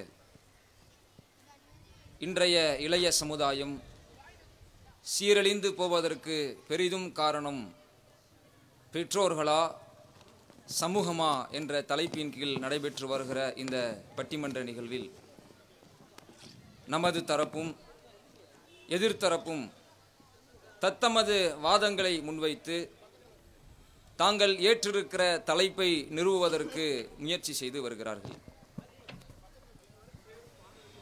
அதன் அடிப்படையில் இளைஞர்களின் இன்றைய சீரழிவிற்கு காரணம் பெற்றோர்கள் என்று ஒரு தரப்பு சொன்னாலும், இல்லை இல்லை சமூகம்தான் என்று ஒரு தரப்பு சொன்னாலும், பெற்றோர்களையும் தாண்டி சமூகத்தையும் தாண்டி உலகில் சீர்கெடுக்கிற எத்தனை சீரழிவுகள், எத்தனை சீரழிவுக்கான சீற்றங்கள் உருப்பெற்றாலும் அவற்றின் மூலம் சீரழிந்து போவதா அல்லது சீர்திருத்தம் பெறுவதா என்பதற்குரிய சுய முடிவை ஒவ்வொரு மனிதனும் எடுக்கின்றான். ஒவ்வொரு மனிதனுடைய சிந்தனையின் முடிவால்தான், அவனுடைய தேர்வின் முடிவால்தான் சீரியதையும் சீரழிவை நோக்கியும் அவனுடைய நகர்வுகள் அமைந்திருக்கிறது. அதனால தான் அல்லாஹ் ரப்புல் ஆலமீன் தன்னுடைய திருமறையில் சொல்லி காட்டுகின்றான், வலா தஸீரு வாஸிரத்து விஸ்ர உக்ரா. ஒருவருடைய சுமையை மற்றொருவர் சுமக்க முடியாது. ஒருவன் செய்த குற்றத்திற்கு, ஒருவன் செய்த தீங்கிற்கு அவனே பொறுப்புதாரியாக இருக்கிறான் என்று அல்லாஹ் தன்னுடைய திருமறையில் பேசுகின்றான். எனவே இன்றைய இளைய சமுதாயம் சீரழிந்து கிடக்கிறது என்று சொன்னால், அவர்கள் அப்படி சீரழிந்து போவதற்கு தத்தமது சுய சிந்தனையின் முடிவுகளின் வெளிப்பாடு அமைந்திருந்தாலும், அந்த சிந்தனையை செதுக்குகிற, அந்த சிந்தனையை நோக்கி அவனை தூண்டுகிற, அந்த சிந்தனையின் அடிப்படையில் முடிவெடுக்கிற அந்த நிலையை அவனுக்கு தள்ளிவிட்டது யார் என்று பார்த்தால் பெற்றோர்களாகத்தான் இருக்கிறார்கள் என்பதை நாம் அழுத்தம் திருத்தமாக உறுதியிட்டு சொல்ல முடியும். ஏன், இன்றைய இளைய தலைமுறையினரை நாம் கண்கூடாக பார்த்து வருகிறோம். மிக மோசமான சீரழிவை நோக்கி இளைய சமுதாயம் சென்று கொண்டிருக்கிறது. மதுவிலும் ஆபாசத்திலும் இன்னபிற கேடுகட்ட விஷயங்களிலும் வீணான காரியங்களிலும் மூழ்கி திளைத்து சிக்கி சின்னாபின்னமாகிக் கொண்டிருக்கிற இளைய சமுதாயத்தை கண்கூடாக பார்த்து வருகிறோம். இன்றைய இந்த இளைய சமுதாயத்தின் சீரழிவிற்கு யார் காரணம், எது காரணமாக இருக்கிறது என்பதனை பெரிய ஆய்வுலாம் தேவையே இல்லை. எந்த இளைஞர்கள், எந்த இளைய சமுதாயம் இந்த சீர்கேட்டிலே சிக்கி தவித்து சின்னாபின்னமாகிக் கொண்டிருக்கிறார்களோ, அந்த சீரழிவிற்கு ஆட்பட்டு சின்னாபின்னமாகி போய் தன்னுடைய வாழ்க்கையை தொலைத்திருக்கிற அந்த இளைய சமுதாயம் சொல்லக்கூடிய வாக்குமூலங்கள் நமக்கு மிகப்பெரிய ஒரு பாடமாக, எடுத்துக்காட்டாக இருக்கிறது. கடந்த சில ஆண்டுகளுக்கு முன்பாக ஒரு 9ஆம் வகுப்பு படிக்கக்கூடிய மாணவன் தன்னுடைய ஆசிரியரை கத்தியால் குத்தி கொலை செய்கிறான். பிடித்து விசாரிக்கிறார்கள், ஏண்டா இப்படி பண்ண, எதனால இப்படி பண்ண, இப்படி கொலை செய்ய வேண்டும் என்கின்ற வெறி தூண்டுதல் உனக்கு எங்கிருந்து வந்தது என்று அவனிடத்தில் விசாரிக்கப்படுகின்ற பொழுது, நாங்கள் குடும்பத்தோடு அமர்ந்து திரைப்படங்களை பார்த்தோம். அதில் அக்னிபாத் என்ற ஒரு படத்தை நாங்கள் பல தடவைகள் பார்த்து இருக்கிறோம். அதில் வரக்கூடிய கொலை காட்சிகள் என்னுடைய உள்ளத்தில் ஒரு தாக்கத்தை ஏற்படுத்தியது. நாமும் ஒரு முறையாவது இப்படி செய்துவிட வேண்டும் என்ற வெறியை ஏற்படுத்தியது. பள்ளிக்கூடத்திற்கு சென்றேன், ஆசிரியர் தொந்தரவளித்துக் கொண்டிருந்தார், கத்தியை எடுத்தேன், குத்தி தள்ளினேன், செத்து போனார். சர்வசாதாரண பதில் அளிக்கிறான். ஒரு 7ஆம் வகுப்பு 8ஆம் வகுப்பு படிக்கக்கூடிய ஒரு மாணவன் ஒரு 6ஆம் வகுப்பு 7ஆம் வகுப்பு படிக்கக்கூடிய மாணவியினுடைய வீட்டிற்கே சென்று அந்த மாணவியை தீயிலிட்டு கொளுத்தி சாவடிக்கிறான். வீட்டை விட்டு வெளியே சென்ற பெற்றோர்கள் வீட்டிற்கு வருகிறார்கள். தன்னுடைய சிறுமியின் குழந்தையின் பரிதாப நிலையை பார்த்து பதறி போய் அருகில் இருக்கிற காவல் நிலையத்திற்கு ஓடி போய் புகார் அளிக்கிறார்கள். காவலர்கள் விசாரிக்கிறார்கள். ஒரு 7ஆம் வகுப்பு 8ஆம் வகுப்பு படிக்கக்கூடிய மாணவனை இழுத்து வருகிறார்கள். ஏண்டா இப்படி பண்ண, எது உன்னை இப்படி செய்ய தூண்டியது என்று கேட்கின்ற பொழுது, நாங்கள் குடும்பத்தோடு அமர்ந்து பல திரைப்படங்களை பார்த்தோம், அதில் காதல் காட்சிகள் வந்தது, அது எனது உள்ளத்தில் சில மாற்றத்தை ஏற்படுத்தியது. எனவே நாமும் காதல் செய்ய வேண்டும் என்று ஆவல் கொண்டு காதல் செய்தேன். அவள் எனது காதலை ஏற்க மறுத்தாள். எனவே மற்றொரு திரைப்படத்தின் காட்சிகளின் ஊடாக அவளை கொலை செய்து விட வேண்டும் என்று முயற்சி செய்தேன், முடிவெடுத்தேன், கொலை செய்து விட்டேன் என்று சர்வசாதாரணமாக பதிலளிக்கிறான். அப்ப இன்றைய இளைய சமுதாயம் இது 1 2 அல்ல. இன்றைக்கு சீரழிவில் சிக்கி சின்னாபின்னமாகி வாழ்வை துளைத்துக் கொண்டிருக்கிற அந்த இளைஞர்களின் பட்டியலை எடுத்து பார்த்து அவர்களின் வாக்குமூலங்களை நீங்கள் ஆய்வு செய்ய ஆரம்பித்தால் அதனுடைய மிக முக்கிய பின்னணியாக சினிமாக்கள், நாடகங்கள் அமைந்திருப்பதை பார்க்கலாம். அப்ப இந்த சினிமாக்கள் இதற்கு ஒரு காரணமாக, ஒரு அடிப்படையாக இருக்கிறது என்று சொன்னால், அந்த சினிமாக்களை குடும்பத்தோடு அமர்ந்து கொண்டு தங்களுடைய பிள்ளைகளோடு பார்த்து வரக்கூடிய பெற்றோர்கள் இதற்கு மிக முக்கிய காரணம் இல்லையா? யாருங்க அவனுக்கு டிவியை வாங்கி கொடுத்தது?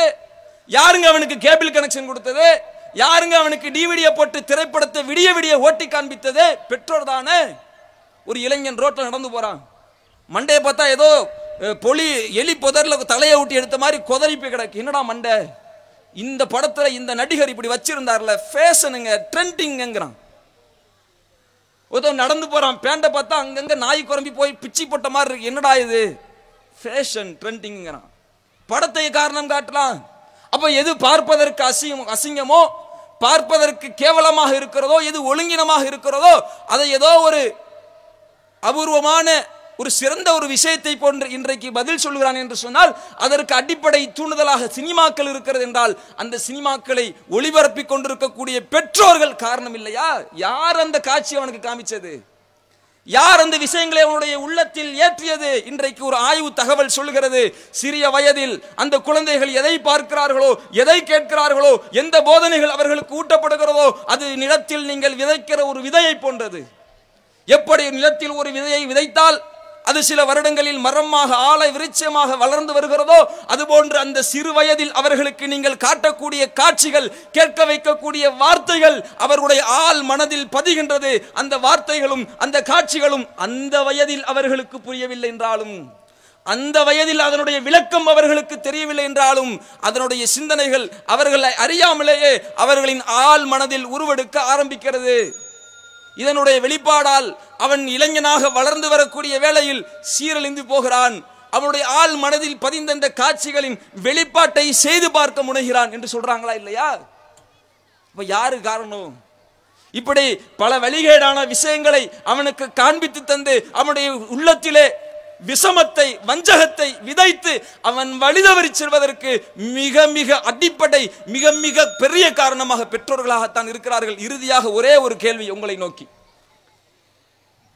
உங்க வீட்டுக்கு சிலர் வர்றாங்க, வீட்டு வாசலை தட்டுறாங்க, உங்க வீட்டு பிள்ளைக்கு நாங்க டியூஷன் சொல்லி கொடுக்க போறோம் கேட்கிறாங்க. அப்படியா, என்ன டியூஷன் சொல்லி கொடுக்க போறீங்க?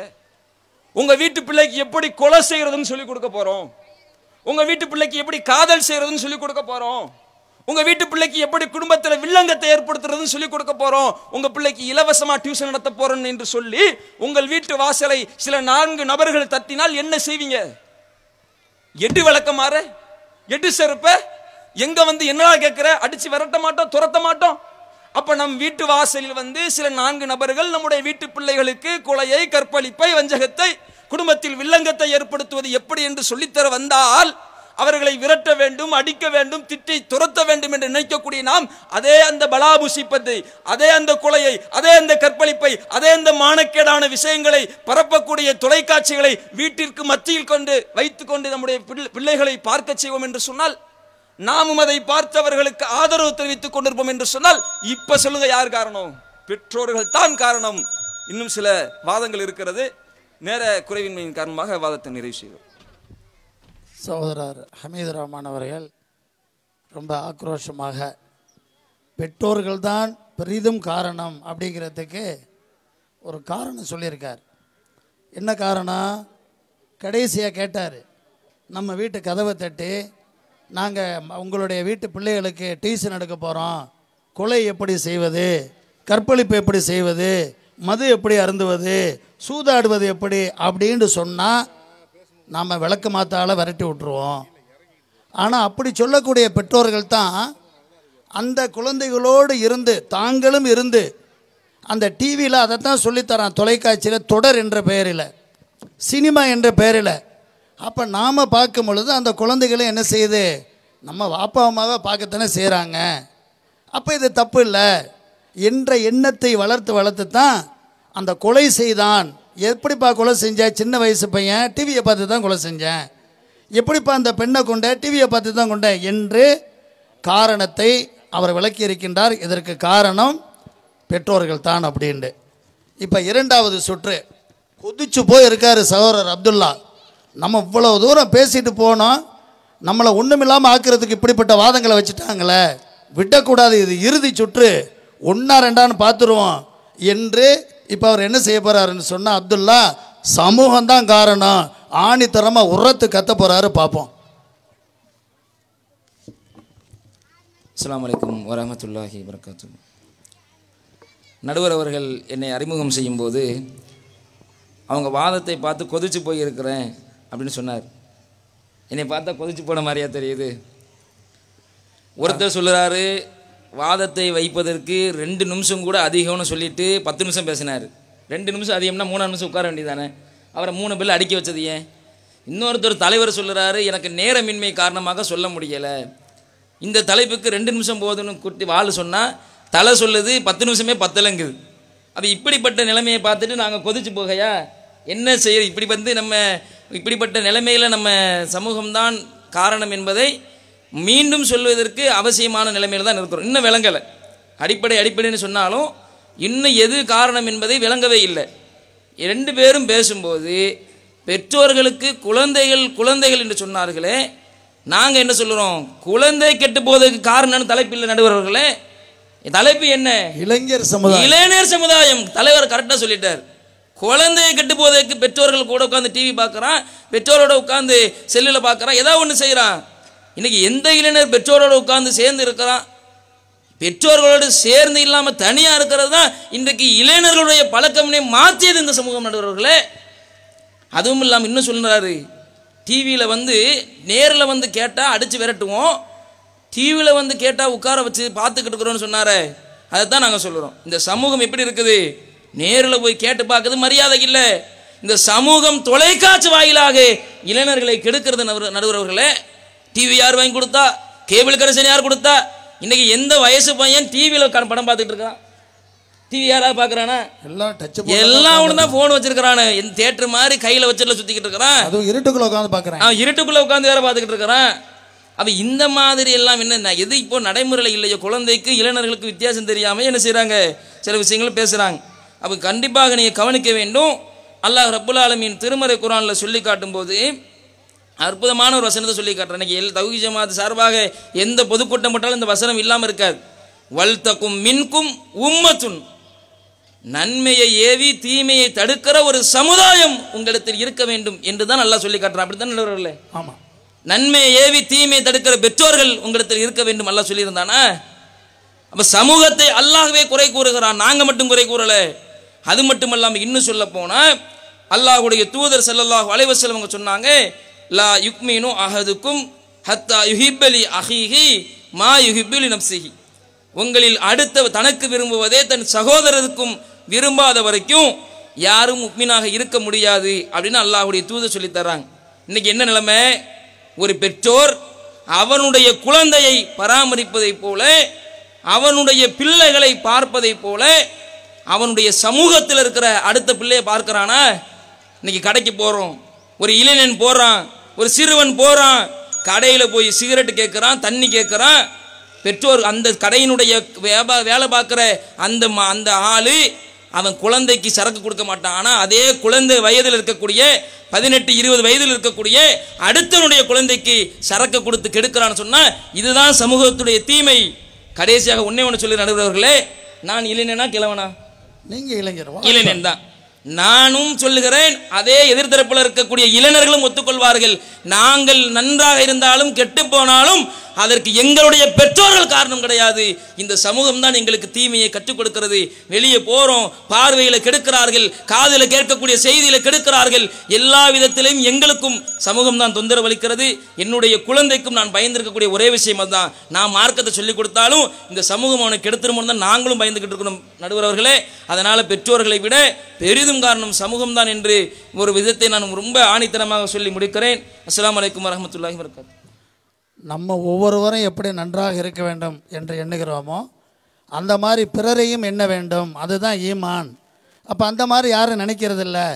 தன்னை நன்றாக இருக்க நினச்சிட்டு அடுத்தவங்க எப்படி இருந்தாலும் பரவாயில்ல அப்படிங்கிற மாதிரி இருக்கிறனால தான் இந்த சம்பவம் தான் அதிகமான காரணமாக இருக்கிறது என்ற வாதத்தை சகோதரர் அப்துல்லா வைத்திருக்கின்றார். இல்லை பெற்றோர் தான் என்கின்ற வாதத்தை இறுதியாக வைப்பதற்கு சகோதரர் யாசர் எம்ஏசி அவர்களை அழைக்கிறேன்.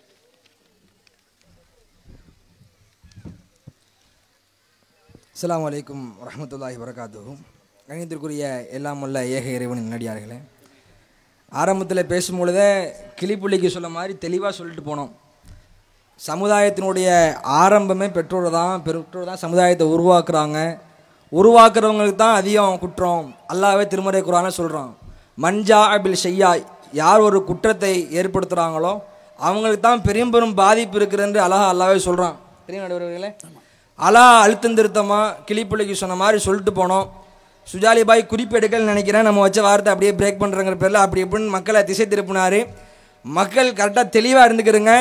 அப்படி தான் குழப்பவாதிகள் குழப்புவாங்க. நீங்கள் கரெக்டாக இருந்துக்கிறங்க. அவங்கள பிரேக் பண்ணணுங்கிறது நம்மளுடைய முடிவு இல்லை. வந்திருக்கக்கூடிய பெற்றோர்கள் விளங்கிக் கொள்ளுங்கள். ஒவ்வொரு குழந்தைகளையும் நாம் நினைத்தால் சரியாக வளர்க்கலாம். பெற்றோர்களாகிய நாம் சரியாக வளர்க்கவில்லை என்றால் நம்முடைய பிள்ளைகள் தீயின் பக்கம்தான் செய்வார்கள், அசிங்கத்தின் பக்கம்தான் செல்வார்கள் என்பதை பெற்றோர்கள் நீங்கள் தெளிவாக வழங்கிக்கிறங்க. அதே மாதிரி கேட்டாங்க, பெற்றோர்கள் தவற போதிப்பாங்களா? பெற்றோர்கள் சிகரெட்டு பிடிக்க சொல்லிக் கொடுப்பாங்களா? பெற்றோர்கள் விபச்சாரத்தை போதிப்பாங்களா? ஏன் போதிக்க மாட்டாங்க? டிவியில் உட்காந்து பார்க்குறதே, கூட்டி வச்சு பார்க்குறதே பெற்றோர் தானே. அந்த முத்த காட்சிகள், அந்த ஆபாச காட்சிகள் எல்லாரும் சேர்ந்து பார்க்குறதே பெற்றோர் தான். உதாரணத்துக்கு ஒரு அருமையான சம்பவம். ஒரு தகப்பனும் மகனும் டிவி பார்த்துட்டு இருக்கிறாங்க. ஆபாச காட்சி வருது, சமுதாயம் உருவாக்குது. அதை அடித்தளமிடுறது யார்? பிள்ளைக்கு சொல்லி கொடுக்கறது யார்? பெற்றோர்கள் தான். 2 பேர் பார்த்துட்டு இருக்கிறாங்க, ஆபாச காட்சி வருது. உடனே பிள்ளையை பார்த்து தகப்பன் சொல்றாரு, போய் தண்ணி எடுத்துட்டு வா. போயிட்டான். 2வது முறை அதே ஆபாச காட்சி. என்னடா செய்யறது, பார்க்கறதா வேணாமா? பிள்ளை வேற இருக்கிறான். மறுபடியும் சொல்றாரு, தண்ணி எடுத்துட்டு வா. அடுத்து 3வது அதே ஆபாச காட்சி. உடனே பையன் விளங்கிட்டான், வாப்பா தண்ணி எடுத்துட்டு வந்துடுவா. ஈஸியா சொல்லி கொடுக்கறது யாருங்க? உருவாக்கமே பெற்றோர் தானே. அழுத்தம் திருத்தமா ஆணித்தரமா சொன்னோம். அவங்க பேசுறதுக்குன்னு பேசிட்டு இருக்கிறாங்க, அவங்க அந்த சேரை விட்டு வரமாட்டாங்க. பெற்றோர்கள் நீங்க விளங்கிக் கொள்ளுங்கள். உங்களுக்கு நான் ஒன்னே ஒன்று சொல்றேன், உலகத்தில் இருக்கிற சமுதாயம் எவ்வளவு பெரிய தீமையை செஞ்சாலும், எக்கேடு கெட்ட காரியத்தை அரங்கட்டினாலும், பெற்றோர்கள் தெளிவாக இருந்தால் தன்னுடைய பிள்ளைகளை இறையச்சவாதிகளாக வளர்த்தான். அதுவும் சொல்றாரு, குழந்தைகள் தலைப்பு இல்லை, இளைஞர்கள் தான் தலைப்பு. குழந்தையா இருந்துதான் இளைவனா வர்றான். நீங்க வளர்க்கும் பொழுதே சரியா வளர்க்கணும், உருவாக்கும் பொழுதே சரியா உருவாக்கணும். சமுதாயம் எவ்வளவு பெரிய சீரட்டின் பக்கம் சென்றாலும், எவ்வளவு பெரிய தீமையின் பக்கம் சென்றாலும், ஒரே ஒரு வசனம் அல்லாஹ் சொல்றான். அல்லாஹ்வுடைய வார்த்தை மிக தெளிவானது. சுஜாலிபா அல்லாஹ் சொன்னாரு, சைத்தான் முன்னாடி இருக்கிறான், பின்னாடி இருக்கிறான், சைடில் இருக்கிறான், இருக்கத்தான் செய்யறான். எல்லா சைடும் வரதான் செய்வான். சமுதாயத்தில் இருக்கிற எல்லா தீமையும் அலங்கரித்து காட்டுறது சைத்தான் தான். டிவியை கொண்டு வந்தது சைத்தான், ஆபாசத்தை கொண்டு வந்தது சைத்தான், அருவருப்பை கொண்டு வந்தது சைத்தான். சமுதாயத்தில் நடக்கிற எல்லா தீமையும் காரணம் சைத்தான் தான். சைத்தான் தான் வழி எடுக்கிறான், ஒத்துக்கிறேன். அல்லாஹ் என்ன தெரியுமா சொல்றான்? திருமறை குர்ஆன்ல அழகா சொல்றான், ஒரே ஒரு வார்த்தை, இன்னஹு லைஸ லஹு சுல்தான் அலல்லதீன ஆமனு வ அலா ரப்பிஹிம் யதவக்கலுன். யார் அல்லாஹ்வை நம்பிக்கை கொண்டிருக்கிறார்களோ, யார் அல்லாஹ்வை சார்ந்திருக்கிறார்களோ, யார் இறையச்சவாதிகளாக வளர்கிறார்களோ, அவர்கள் மீது சைத்தானுடைய ஆதிக்கம் இல்லை என்கிறான் இறைவன். சமுதாயம் எவ்வளவு சீரராக இருந்தாலும் சரிதான், உங்களுடைய பிள்ளைக்கு இறையச்சத்தை போதித்து வளர்த்தீர்கள் என்றால், சமுதாயம் மது குடிச்சுக்கிட்டு இருப்பான், உங்க பிள்ளை மைக்க பிடிச்சு பேசுவான், அடே மது குடிப்பது தவறு என்று உங்கள் பிள்ளை சொல்லுவான். சமுதாய விபச்சாரத்தை பக்கம் செல்வார்கள். நீங்கள் இறையச்சத்தை போதித்தீர்கள் என்றால், நீங்கள் மார்க்கத்தை போதித்தீர்கள் என்றால், அவன் அழகா சமுதாயத்தை சீர்திருத்தக்கூடிய பிள்ளையாக உருவாகுவான். யூசுப் நபி அழைத்தாங்களே அழகுள்ள பெண், அழகை காட்டி மயக்கினால் யூசுப் நபி போகலையே, வழித்தவர்களையே. என்ன காரணம்? இறையச்சம் இருந்துச்சு, அல்லாஹ்வுடைய அச்சம் அப்போது அழுத்தம் திருத்தமா இருந்துச்சு. அல்லாஹ்வுடைய அச்சத்தை போதியுங்கள், இறையச்சத்தை கொடுங்கள். உங்களுடைய பிள்ளை இறைவன் சொல்லுகிற அடிப்படையில் சைத்தானுடைய ஆதிக்கம் உங்களுடைய பிள்ளையுடைய உள்ளத்தில் வராமல் இருக்க வேண்டும் என்றால், சமுதாயம் உங்களுடைய பிள்ளையை சீரெடுக்காமல் இருக்க வேண்டும் என்றால், அல்லாஹ்வுடைய அச்சத்தை போதியுங்கள் என்று பெற்றோர்களுக்கு அறிவுரை சொல்லிக் கொள்கிறேன். இவங்க மறுபடியும் மாற்றி பேசதான் போவாங்க. குறிப்பில்லைன்னு சொல்லி ஆசிரியர் அப்படி பேசுறாரு இப்படி பேசுறாருன்னு சொல்லதான் செய்வாங்க. அவங்களுக்கு பேசல, இருக்கிற பெற்றோர் விளங்கிக் கொள்ளுங்கள். பெற்றோர் விளங்கிக் கொண்டால் அதுவே எங்க அணிக்கு கிடைத்த மிகப்பெரிய வெற்றி. நடுவர் தீர்ப்பு வேணாம், அவங்க சொல்ல வேணாம், நீங்க விளங்கிக்கிறீங்க. உங்களுடைய பிள்ளைக்கு காரணம் நீங்க தான் விளங்கிக்கிட்டீங்கன்னா அதுவே எங்களுக்கு மகத்தான வெற்றி என்று கூறி என்னுடைய உரையை நிறைவு செய்கின்றேன். வாஹிர் தவானா அல்ஹம்துலில்லாஹி ரப்பில் ஆலமீன். அஸ்ஸலாமு அலைக்கும் வரஹ்மத்துல்லாஹி வபரகாத்துஹு. மீண்டும் மீண்டும் பெல்லு ஒலிக்கப்பட்ட உணர்ச்சி பூர்வமாக சகோதரர் யாசர் அவர்கள் வந்து தங்களுடைய கருத்தை வச்சுருக்காங்க. அதாவது இறையச்சத்தை ஊட்டி சரியான முறையில் பிள்ளைகள் வளர்க்கப்பட்டிருந்தால் ஷைத்தானுக்கு கூட அவர்களை வந்து ஆட்டி படைப்பதற்கு அதிகாரம் கிடையாது என்று திருக்குர்ஆன் வசனத்தை அவங்க வந்து வாதத்துக்காக எடுத்து வைத்திருக்கின்றார்கள். பெற்றோர் தான் காரணம் என்று சகோதரர் சுஜாலி அவர்கள் இப்பொழுது சமூகமே காரணம் என்று சகோதரர் சுஜாலி அவர்கள் வாதத்தை வைப்பார்கள். அஸ்ஸலாமு அலைக்கும் வரஹ்மத்துல்லாஹி வபரகாத்துஹு. கண்ணியத்திற்குரிய சகோதர சகோதரிகளே, பட்டிமன்றம் நல்லா போயிட்டுருக்குன்னு நினைக்கிறேன். அல்ஹம்துலில்லாஹ். அவங்க எதிரணி தோல்வியை ஒப்புக்கொண்டதுக்கு முதல்ல நன்றி. ஏன் அப்படி சொல்கிறேன்னா, கடைசியில் யாசர் கெஞ்சுறாரு, பெற்றோர்களே புரிஞ்சுக்கங்க அப்படிங்கிறாரு. இப்போ என்ன அர்த்தம்? சரக்கு இறங்கிருச்சுன்னு அர்த்தம். பொதுவாக வந்து விவாதம் பட்டிமன்றத்தில் நீங்கள் பார்த்துருப்பீங்க டிவிலெல்லாம். இப்படி ஒருத்தன் வந்து சரண்டர் ஆகிட்டான்னு வைங்களேன், முடிஞ்சு போச்சு, நம்மளை நல்லா தோலுரிச்சு காட்டிட்டாங்க, சபைக்கே வந்துடும் அப்படின்னு சொல்லி நடுவரை விட்டுட்டு இங்கே வந்துட்டார். அதனால் அவங்க தோல்வி ஒப்புக்கொண்டதுக்கு முதல்ல நன்றி, வாழ்த்துக்கள், அல்ஹம்துலில்லாஹ். இப்போ அடுத்து வந்து ஹமீது ரஹ்மான் போனாடம் நல்லா பயான் பண்ணார். அந்த பயானில் அவர் சொல்லக்கூடியது, பசங்க வீட்டில் உட்காந்துக்கிட்டு டிவியை பார்க்குறான், பெற்றோர்கள் காட்டுறாங்கன்றாரு. அந்த டிவியில் வருது பாருங்க, அது யாருடைய தாக்கம்? பெற்றோர் மேலே தள்ளி விடுறீங்க. பெற்றோர்கள் தான் டிவியை காட்டுறாங்க.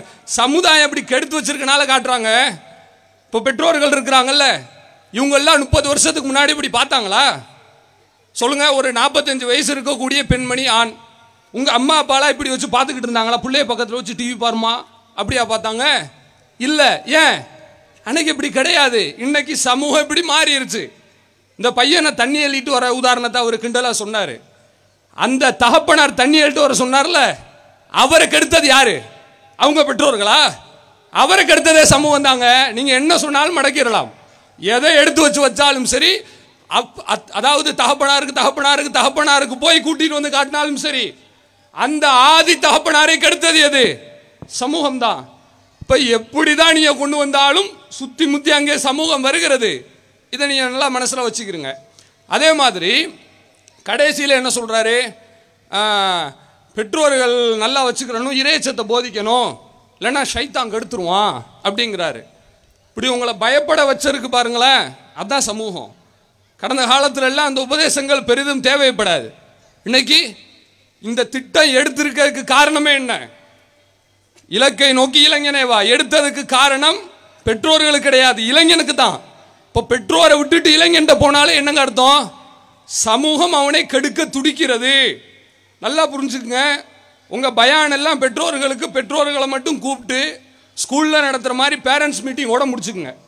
பெற்றோர்களுக்கு நடத்துவதற்கு இந்த சபை தேவையில்லை. அப்படி சொன்னால் அது பொருத்தமாகவும் இருக்காது. ஏன்?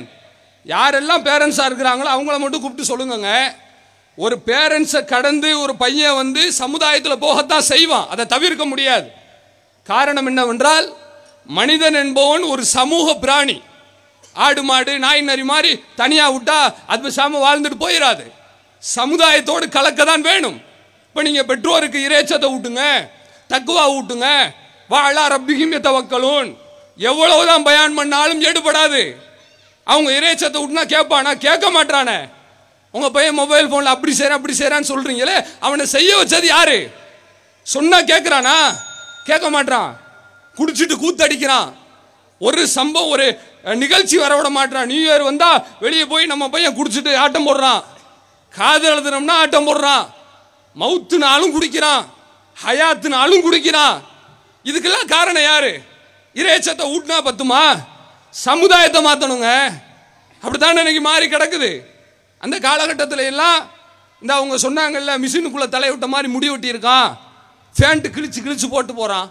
இந்த கிழிஞ்ச சட்டை கிழிஞ்ச ஃபேண்ட்லாம் 30 வருஷத்துக்கு முன்னாடி போட்டா பைத்தியக்காரன். இன்னைக்கு கிழிஞ்ச சட்டை போட்டா அதுக்கு பேர் என்னங்க? ஃபேஷன். அதான் சமூகம். சுத்தி முத்தி எங்கிட்ட தான் வந்து நிக்கிறீங்க. ஏன்னு தெரியல. வேற மாதிரி விவாதத்தை ப்ரிப்பேர் பண்ணிட்டு இன்னொரு பட்டிமன்றத்தில் இன்ஷால்லா வர்றோம், அங்க வந்து உங்க வாதத்தை வைங்க. அப்ப யோசிச்சு பாருங்க, அவங்க சொன்ன எல்லா விஷயங்களும் அவர்களே அறியாமலே தோல்வியை ஒப்புக்கொள்கிறார்கள். அணித்தலைவரும் சரி, பக்கத்தில் இருக்கக்கூடிய உறுப்பினர் யாசரும் சரி, மாறி மாறி நம்ம தோத்துட்டோம் பாருப்பான்னு சொல்லிட்டே இருக்கிறாங்க. அதனால பெற்றோர்களுக்கு ஒரு செய்தியை சொல்றோம், நீங்க என்னதான் சொன்னாலும் சரி, சமூகம் மாறாத வரை பிள்ளைகளை மாற்ற முடியாது.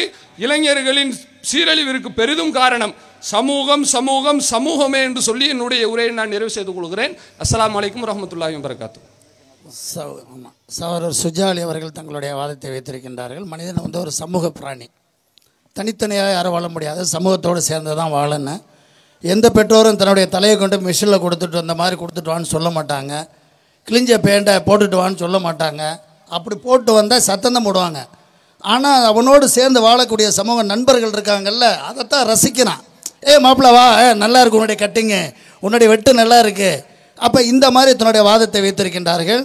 இறுதியாக சகோதரர் ஹமீது ரஹ்மான் எம்ஐசி அவர்கள், உங்கள் ஊர்க்காரர், தன்னுடைய வாதத்தை பெற்றோர்களே அதிக காரணம் என்று வைக்கப் போகின்றார்.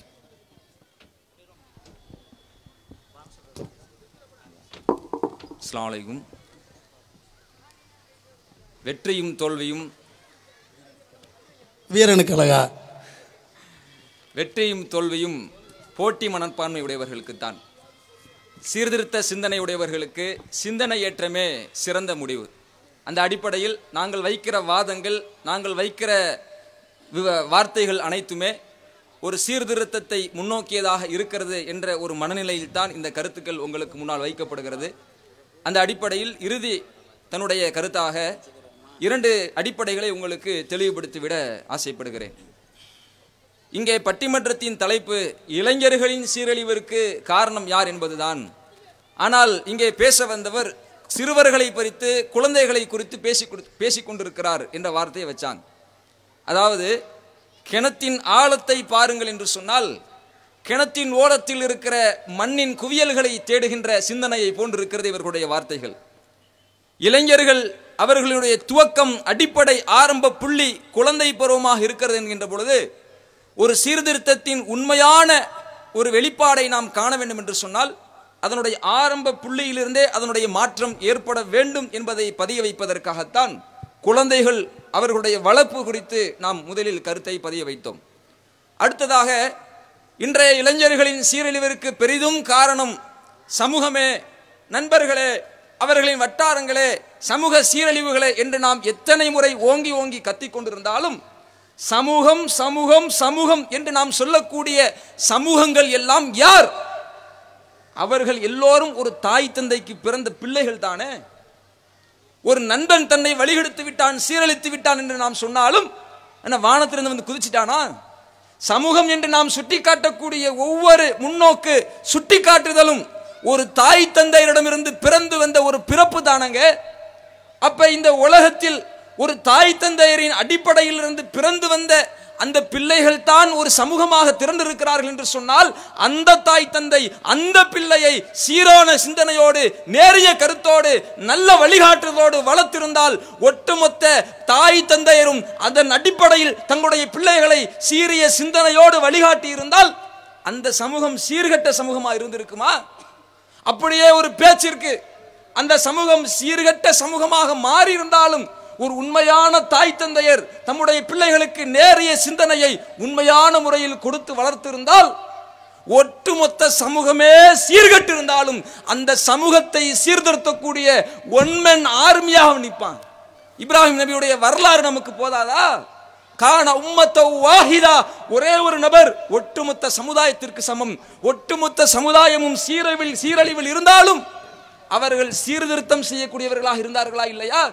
அப்ப ஒவ்வொரு இளைஞர்கள் வழிதவறி சீரழிந்து போவதற்கு பெற்றோர்கள் காரணம் என்று சொன்னால் அவர்கள் தங்களுடைய பிள்ளைகள் சீரழிய வேண்டும் என்று ஆசைப்படுகிறார்கள் என்பது அல்ல.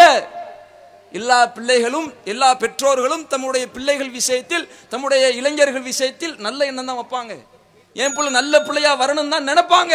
ஆனால் அவர்களை அறியாமல் அவர்கள் ஏற்படுத்தி கொடுக்கக்கூடிய வாய்ப்புகள், வசதிகள் அந்த இளைஞர்களை சீர்கழித்துக் கொண்டிருக்கிறது.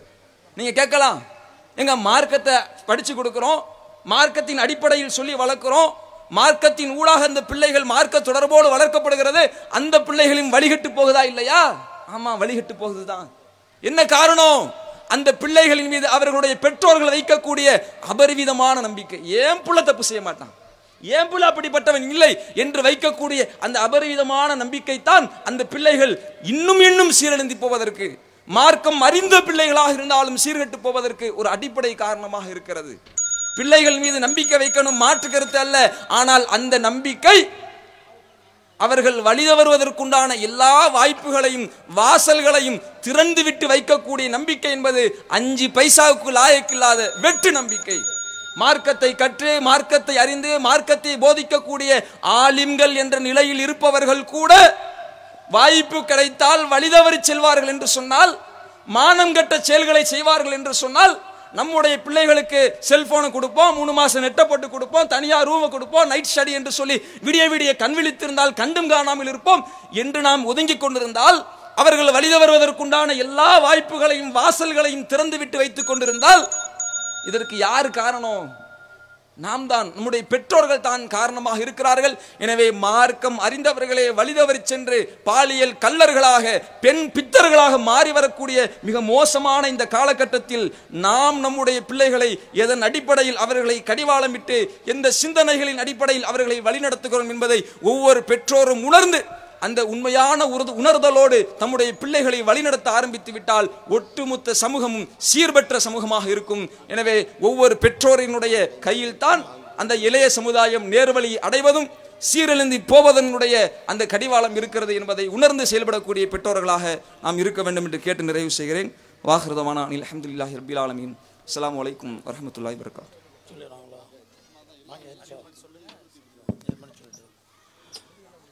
சகோதரர் ஹமீது ரஹ்மான் அவர்கள் தன்னுடைய வாதத்தை அழகான முறையில் வைத்திருக்கின்றார். அதாவது எந்த பெற்றோர்களும் கெட்டுப்போகணும்னு நினைக்க மாட்டாங்க.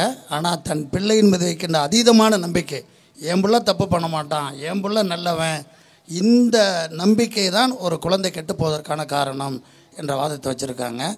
இனி அல்லாஹ்வுடைய கிருபை கொண்டு தீர்ப்பு வழங்கணும்.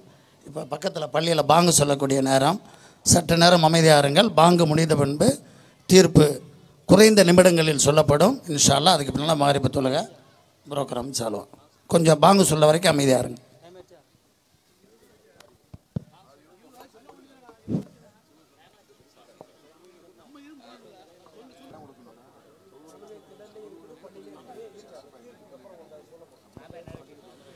அஸ்ஸலாமு அலைக்கும். அன்பான சகோதர சகோதரிகளே, ஒரு 5 நிமிட நேரம் மட்டும் தீர்ப்பு, ஏன்னா நேரமின்மையின் காரணமாக மகரிபு தொழுகை இருக்குது, அடுத்த நிகழ்ச்சி இருக்குது. ஒரு 5 நிமிடம் மட்டும் இந்த தீர்ப்பை சொல்லிவிட்டு இன்ஷா அல்லாஹ் மகரிபு தொழுகைக்காக நாம் தயாராவோம். இளைஞர்கள் சீரழிவதற்கு பெரிதும் காரணம் பெற்றோர்களா சமூகமா என்கின்ற தலைப்பில் 2 தரப்பு அறிஞர்களும் மிக சிறப்பாக வாதிட்டார்கள். திருக்குர்ஆன், ஹதீஸுகள், சமூக பிரச்சனைகள் இவைகளெல்லாம் எடுத்துக்காட்டி ரொம்ப ஒரு அருமையான முறையில் தங்களுடைய வாதங்களை வைத்தார்கள். சமூகம்தான் என்பதற்கான கருத்துக்களை அவர்கள் சொல்லும் பொழுது இப்பொழுது நிகழ்ந்த ஒரு சம்பவத்தை சொன்னாங்க. ஒருத்தர் புதுசாக அரசியலுக்கு வர்றேன் அப்படின்றார். அரசியலில் ஒரு சிறு காய் கூட அவர் நகர்த்தவில்லை. அரசியலை பற்றி அவருக்கு எந்த அளவுக்கு தெரியும் என்பதும் தெரியாது. ஆனால் அவர் தான் இந்த சமூக இளைஞர்களுக்கு சிகரெட்டை எப்படி ஸ்டைலாக பிடிக்கலாம் என்பதை சினிமா மூலமாக கற்றுக் கொடுத்தார். அதை ரசித்து அதை பார்த்து கெட்டுப்போனவர்கள் ஏராளம். இவரை போய் தலைவராக தேர்ந்தெடுப்பதற்கு இந்த சமூகம் போட்டி போடுகிறது. தொலைக்காட்சிகளெல்லாம் போட்டி போட்டு எப்போ அறிவிக்க போகிறாரு, தேர்தலில் நிற்க போகிறாரா இல்லையா, ஆட்டோ சின்னத்தை அறிவிச்சிட்டாங்க, ஒரே பரபரப்பு செய்தி. அதே நேரத்தில் விவசாயி சேற்றில் கால் வைத்தால்தான் நாம் சோற்றில் கை வைக்க முடியும் என்ற ஒரு பழமொழி இருக்குது. விவசாயி இந்த நாட்டினுடைய உயிர் நாடிகள். அவர்கள் கஷ்டப்பட்டு விவசாயம் செய்யலைன்னு சொன்னால் ஒவ்வொரு மனிதனும் செத்து போக வேண்டும். அவ்வளவு முக்கியமான இடத்துல இருக்கக்கூடிய விவசாயிகள் இந்த நாட்டு ஆட்சியாளர்களால் அந்த விவசாயத்திற்கு வேட்டு வைத்து நாளைக்கு விலைவாசிகள் தாறுமாறாக ஏறக்கூடிய ஒரு அபாய நிலையை தொட்டிருக்கின்றதன் காரணமாக உயிரை கொடுத்து போராடுறாங்க.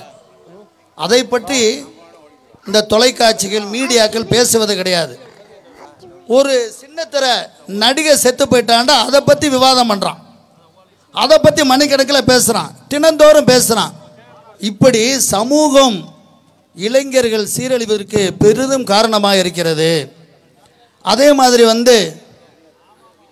இந்த சமூகம்தான் காரணம் என்பதற்கு ஒரு வசனம் ஒன்று சொன்னார்கள்.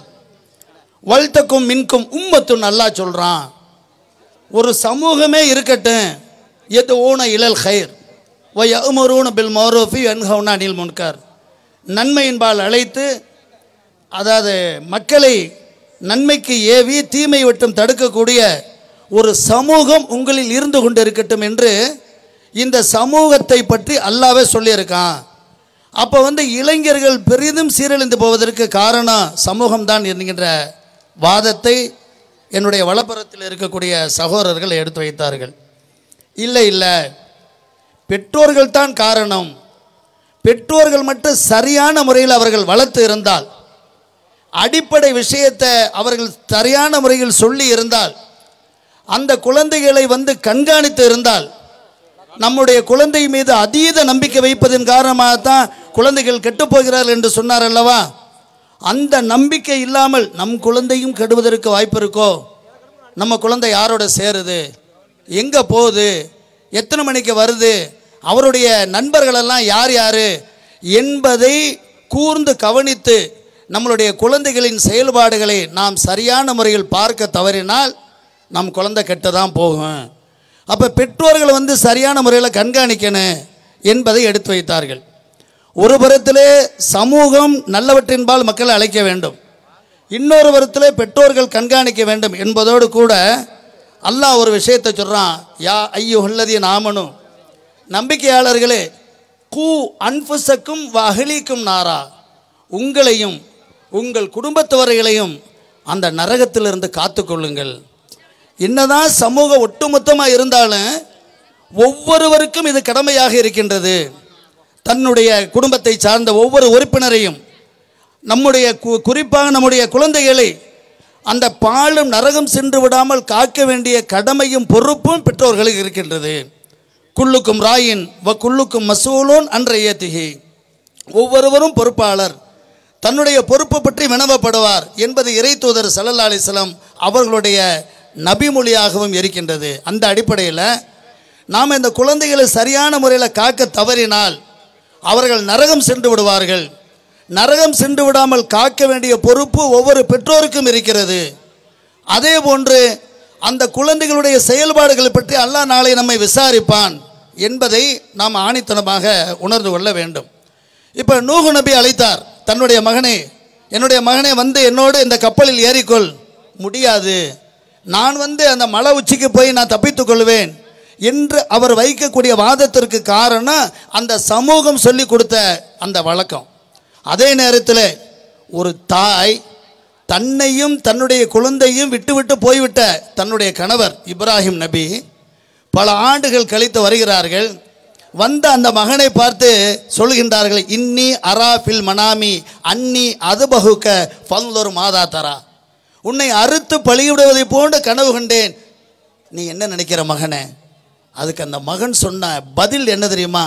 அந்த தாய் அந்த குழந்தைக்கு அப்படிப்பட்ட ஒரு நல்ல பழக்கத்தை, தந்தையின் மீது வைக்க வேண்டிய அந்த மரியாதையை, தந்தையின் சொல்லுக்கு கட்டுப்பட வேண்டிய விஷயத்தை, அல்லாஹ் என்றால் யார், அல்லாஹ்விற்கு எப்படி கட்டுப்பட வேண்டும், அல்லாஹ் சொல்லிவிட்டான் என்று சொன்னால் அதற்கு உடனடியாக மாற்று கருத்து இல்லாமல் ஆமன்னா வசலம்னா என்பதை போன்று நடக்க வேண்டும் என்பதை கற்றுக் கொடுத்திருந்ததின் காரணமாகத்தான் இஸ்மாயில் அலைஹிஸ்ஸலாம் என்ன சொன்னாங்க? தந்தையே, உங்களுக்கு ஏவப்பட்டதை நீங்கள் செய்யுங்கள், என்னை பொறுமையாளராக காண்பீர்கள் என்பதை. இன்றைக்கு குழந்தைகளை பார்க்குற டிவியை பற்றி அதிகமாக பேசினாங்க. குழந்தைகள் தாயை கவனிக்கும். தாய் தான் இந்த உலகத்திலே முதல் பள்ளிக்கூடம். அப்புறம் தான் ஸ்கூலெல்லாம். குழந்தை பார்க்கின்றது. தாயும் தந்தையும், அல்லது தந்தை உழைக்க போய்விட்டால் கூட தாய் இருந்து வீட்டில் அந்த டிவியை பார்த்துக்கிட்டு இருப்பாங்க. பாங்கு சப்தம் வரும். பாங்கு சப்தம் வந்த உடனே டக்குன்னு பாங்கு சொல்கிறாங்க டிவியை. இப்போ நம்ம எப்படி பாங்கு சொன்ன உடனே பேச்சை நிப்பாட்டி அது முடிந்தவுடன் நாம் மீண்டும் ஆரம்பித்தோமோ, இது அந்த பாங்கு சொல்லப்படுகிறது இருவருக்கும் இடையூறு இருக்கக்கூடாது என்பதற்காகவும், பாங்குக்கு பதில் சொல்ல வேண்டிய கடமை நமக்கு இருக்கின்றது, துவா ஓத வேண்டிய கடமை இருக்கின்றது என்பதற்காக நிறுத்தணும். ஆனால் பெண்கள் என்ன செய்வாங்க தெரியுமா? பாங்கு ஒழிக்கப்பட்டவனு குழந்தைகிட்ட சொல்லுவாங்க, டிவியை வால்யூம் கம்மி பண்ணு அல்லது டிவி ஆஃப் பண்ணு. தலையில் அப்போ அது வரைக்கும் முக்காடு இருந்து, வீட்டுக்குள்ளே எப்படி வேணாலும் இருக்கலாம், ஆனால் தலையில் அது வரைக்கும் முக்காடு இருந்திருக்காது. பாங்கு சொன்ன உடனே டக்குன்னு முக்காடு எடுத்து போடுறது.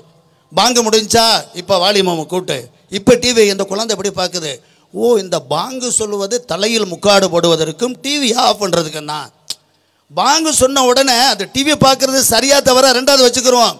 ஆஃப் பண்ணி போட்டுட்டு எந்திரிச்சு போய் ஒலி செஞ்சு அந்த குழந்தையை ஒலி செய்ய சொல்லி தொழுது காண்பித்திருந்தால் அந்த குழந்தையும் பாங்கு சொன்னால் தொழ வேண்டும், பாங்குக்கு பதில் சொல்ல வேண்டும், பாங்கு என்பது தொழுகைக்கு என்பதே அந்த குழந்தை உணர்ந்திருக்கேன். அப்போத்தான் முக்காடு பண்ணால் குழந்தை நினைக்கும், ஓ பாங்கு சொன்னால் முக்காடு போடுறதுக்கு, பாங்கு சொல்றது டிவி ஆஃப் பண்ணுறதுக்கு என்கின்ற அளவிற்கு குழந்தை ஒவ்வொரு இன்ச்சாக அந்த பெற்றோர்களை கவனிக்கும். எனவே சமூகமும் காரணம்தான் என்ற உங்களில் யாராவது மார்க்கத்துக்கு முரணான காரியத்தை கண்டால் நீங்கள் வெறுமனே போய்விடக்கூடிய சமூகத்திற்கு இறை தூதர் ஸல்லல்லாஹு அலைஹி வஸல்லம் சொல்லக்கூடிய உத்தரவு, நீங்கள் கையால் தடுங்கள், இயலாவிட்டால் வாயால் தடுங்கள், இயலாவிட்டால் மனதால் ஒதுங்குங்கள் என்று சொல்கின்றார்களே, அந்த மாதிரி சமூகத்திற்கும் பொறுப்பு இருக்கின்றது. 10 பேர் நிற்கிறான், அநியாயம் பண்ணுறான், அக்கிரமம் பண்ணுறான், கண்டும் காணாமலும் சமூகம் போகக்கூடாது. போனால் அல்லாஹ்விடத்தில் குற்றவாளி, உபதேசம் செய்ய வேண்டிய வல்தக்கும் மின்கும் உம்மத்துன் அதைத்தான் சொல்லுது. அதே நேரத்தில் அதைவிட அதிகமாக பெற்றோர்களுக்கு பொறுப்பு அதிகம் இருக்கின்றது.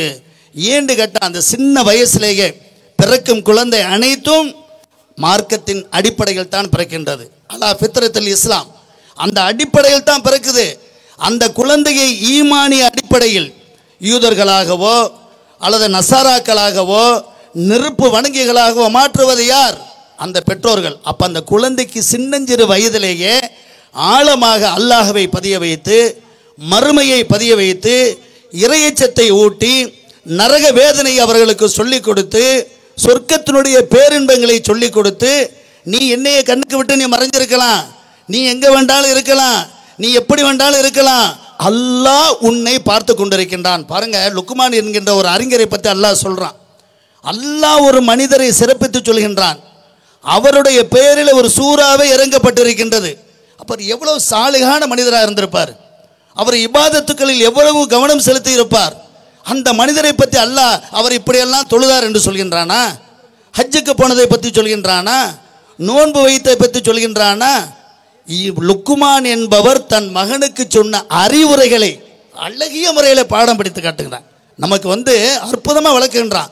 இப்போ எதுக்காக அந்த லுக்மானை பற்றி அல்லாஹ் நமக்கு சொல்கின்றான்? பெற்றோர்கள் இது போன்று தங்கள் குழந்தைகளுக்கு அதிக உபதேசம் செய்ய வேண்டும். இது கடமையும் பொறுப்பும். இது ஒரு முக்கியமான கடமை. தொழச் சொல்லி ஏவுவதை போன்று, நோன்பு வைக்க சொல்லி ஏவுவதை போன்று மார்க்க அடிப்படைகளை சமூகம் சீரழிந்து கிடக்கின்றது. அந்த சீரழிவை நோக்கி நீ பயணப்பட்டு விடாதே. அல்லாஹ் உன்னை கண்காணித்துக் கொண்டிருக்கின்றான். என்னை விட்டு நீ மறையலாம், உன் தந்தையை விட்டு மறையலாம், எங்களுடைய குடும்பத்தார்களை விட்டு மறையலாம், ஆனால் அல்லாஹ்வுடைய கண்காணிப்பு என்றைக்கும் இருந்து கொண்டிருக்கும் என்பதை சொல்லி அந்த குழந்தையை வளர்த்து கொண்டு வந்தோம்னு வைங்களேன், அது சீர்மிக்க குழந்தையாக, எவ்வளவுதான் சமூகம் கெடுப்பதற்கு முன் வந்தாலும் கூட இறையச்சத்தின் அடிப்படையில் வளர்க்கப்பட்ட குழந்தை சிறந்த குழந்தையாக வளரும். அப்ப எப்ப சிறந்த குழந்தையாக இறையச்சை எப்போ ஊட்டப்படும்? அந்த பெற்றோர்கள் அதிகம் கவனம் செலுத்தினால் மட்டும்தான் ஊட்டப்படும். எனவே இங்கு வைக்கப்பட்ட வாதத்தில் இரு சாராரும் சிறப்பான முறையில் வாதங்களை வைத்தார்கள். இரு சாராரும் சொன்ன கருத்துக்களும் சரிதான் என்றாலும் அதிக அக்கறை, அதிக கவனம் யாருக்கு இருக்கின்றது என்று சொன்னால் இளைஞர்கள் சீரழிவதற்கு பெற்றோர்கள் தான் என்பதை இறுதி தீர்ப்பாக சொல்லி விடைபெறுகிறேன். அஸ்ஸலாமு அலைக்கும். அஸ்ஸலாமு அலைக்கும் வரஹ்மத்துல்லாஹ். அடுத்தபடியாக மகரிப் தொழுகைக்காக இடைவேளை விடப்படுகிறது. இன்ஷா அல்லாஹ் 7 மணிக்கு இதனுடைய தொடர்பாக அடுத்த அமர்வு ஆரம்பமாகும். தொழுகையை பொறுத்த வரைக்கும் ஆண்களுக்கு பக்கத்தில் தௌஹீத் பள்ளி இருக்குது, அங்கே நீ தொழுதுக்கிறலாம். அதே மாதிரி பெண்கள் ஸ்டேஜுக்கு வலது பக்கமாக விரிப்புகள் விரித்து தொழுதுக்கங்க. அதே மாதிரி சில ஆண்கள் உள்வடக்கூடிய ஆண்கள் ஸ்டேஜுக்கு இடது பக்கமாக விரிப்புகள் விரித்து தொழுதுக்கங்க. உழு செய்ய முடியாத சூழ்நிலையாக இருக்கும் பட்சத்தில் தயமம் பண்ணி தொழுதுக்கங்க. இல்லை சேர்கள் புறத்தை இப்போ என்ன செய்ய போகிறோம், ரிமூவ் பண்ண போகிறோம். அந்த திடலில் கூட என்ன செஞ்சிடலாம், தொழுனா கூட தொழுதுக்கிறலாம். அது எப்படிங்கிறது பண்ணிக்கங்க. அதுபோக வாலண்டியர்ஸ் பொறுப்பாளர் மாதிரி பத்ருஜமான் இம்ரான் மற்ற வாலண்டியர்ஸ் இருக்கக்கூடிய அனைத்து பேரையும் நீங்கள் ஸ்டேஜுக்கு முன்னாடி கூப்பிட்டு வாங்க. உங்களுக்கு அதில் முக்கியமான சில பணிகள் இருக்குது, ஸ்டேஜுக்கு முன்னாடி வாங்க. அடுத்த அமர்வு இன்ஷா அல்லாஹ் 7 மணிக்கு தொடரும். அஸ்ஸலாமு அலைக்கும் வரஹ்மத்துல்லாஹ்.